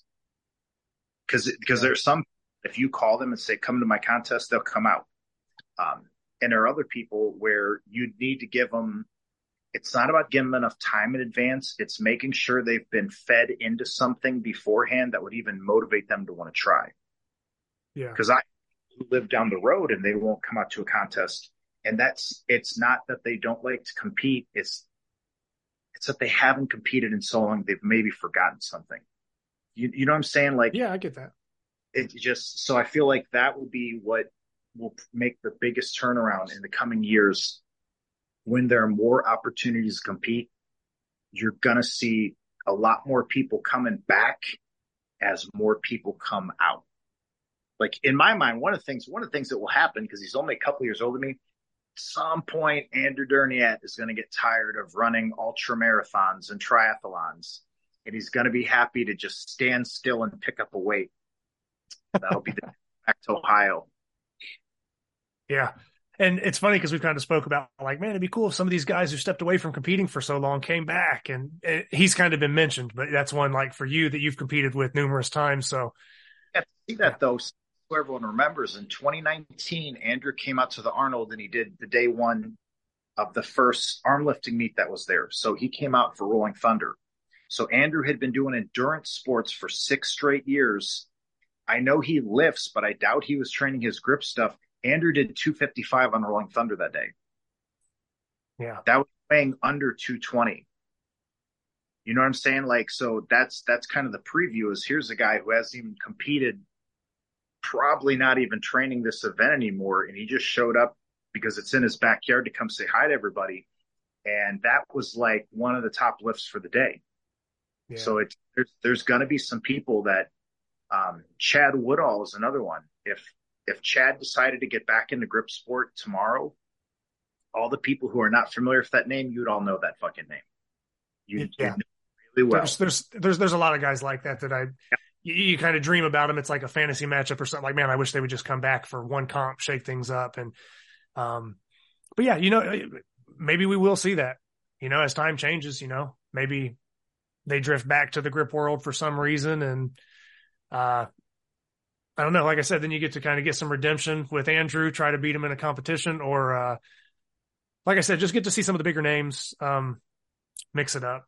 But yeah, man, Adam, like I said, we've been rolling for a decent time, man. I was trying to keep them shorter, but like I said, me and you both get to rolling and we both kind of can ramble when we talk a little bit. But it's because I enjoy the subject so much and there's so much to be taken from it. But I also don't want to hit somebody with like 4 and 5 hour episodes, because then it almost gets to be a little bit much. So, I'm just going to go ahead and kind of wrap it up with where we're at now. And then, man, there's future times where, like I said, if I do, maybe a topic discussion, or I get like 3 or 4 guys on here to discuss something about the sport, maybe I snag a time that works for you and maybe I jump you in on a panel, or maybe we have you back for a second thing. So like, we don't have to cover every single thing ever right now, to where we just do an endless conversation because like I said, I could talk for 10 hours about grip stuff or philosophy and we could do it all day, but there's plenty more opportunities where I could get you on the show doing other things, a second interview. So we can leave that for another chapter, but man, thanks for taking the time. Of course. And very informative. I think that although this might be one of the longer episodes we've had, I kind of knew that going into this. I kind of knew that we might get on some tangents. We might get, branch off a lot. And that's kind of what I wanted. That's what happened. So anybody that complains about it being 3 hours or something insane, break it into pieces. If you're serious about training, if you're serious about listening to just, philosophy, psychological side of training, different things. If you just want to hear about the history of training, Adam named a bunch of historical stuff that a lot of people aren't aware of. Like, break it into segments, listen to it while you train, listen to it while you drive to work, whatever the case may be. Like, don't complain that the stuff is too long, because you guys would complain if I had Adam on here and he got rolling real good on a story and then I cut him off at 15 minutes, you'd want more. So you got a good amount to chew on for a bit. And like I said, we'll keep these discussions going, keep the interviews rolling. And Adam, I don't know when it'll ever happen, but at some point I got to get out to Texas and I got to be out there at the barn and I got to just see what I can pick up, man. And whether that's a competition, whether that's just a training session, yeah, it's got to happen at some point. So I got to get out that way and train with you sometime. And I'm sure I'm not the only one saying this, but whenever you get done doing what you're doing, or whenever training makes sense and the stars align, me and a lot of other people are looking forward to you coming back on the competition side as well. So thank you. But yeah, so I'll go ahead and I'll sign off with that, man. But yeah, Adam, anytime, welcome on the show, man. And just thanks for spending this much time and giving us this much insight. So, man, appreciate it. Pleasure. Yep. Thank you.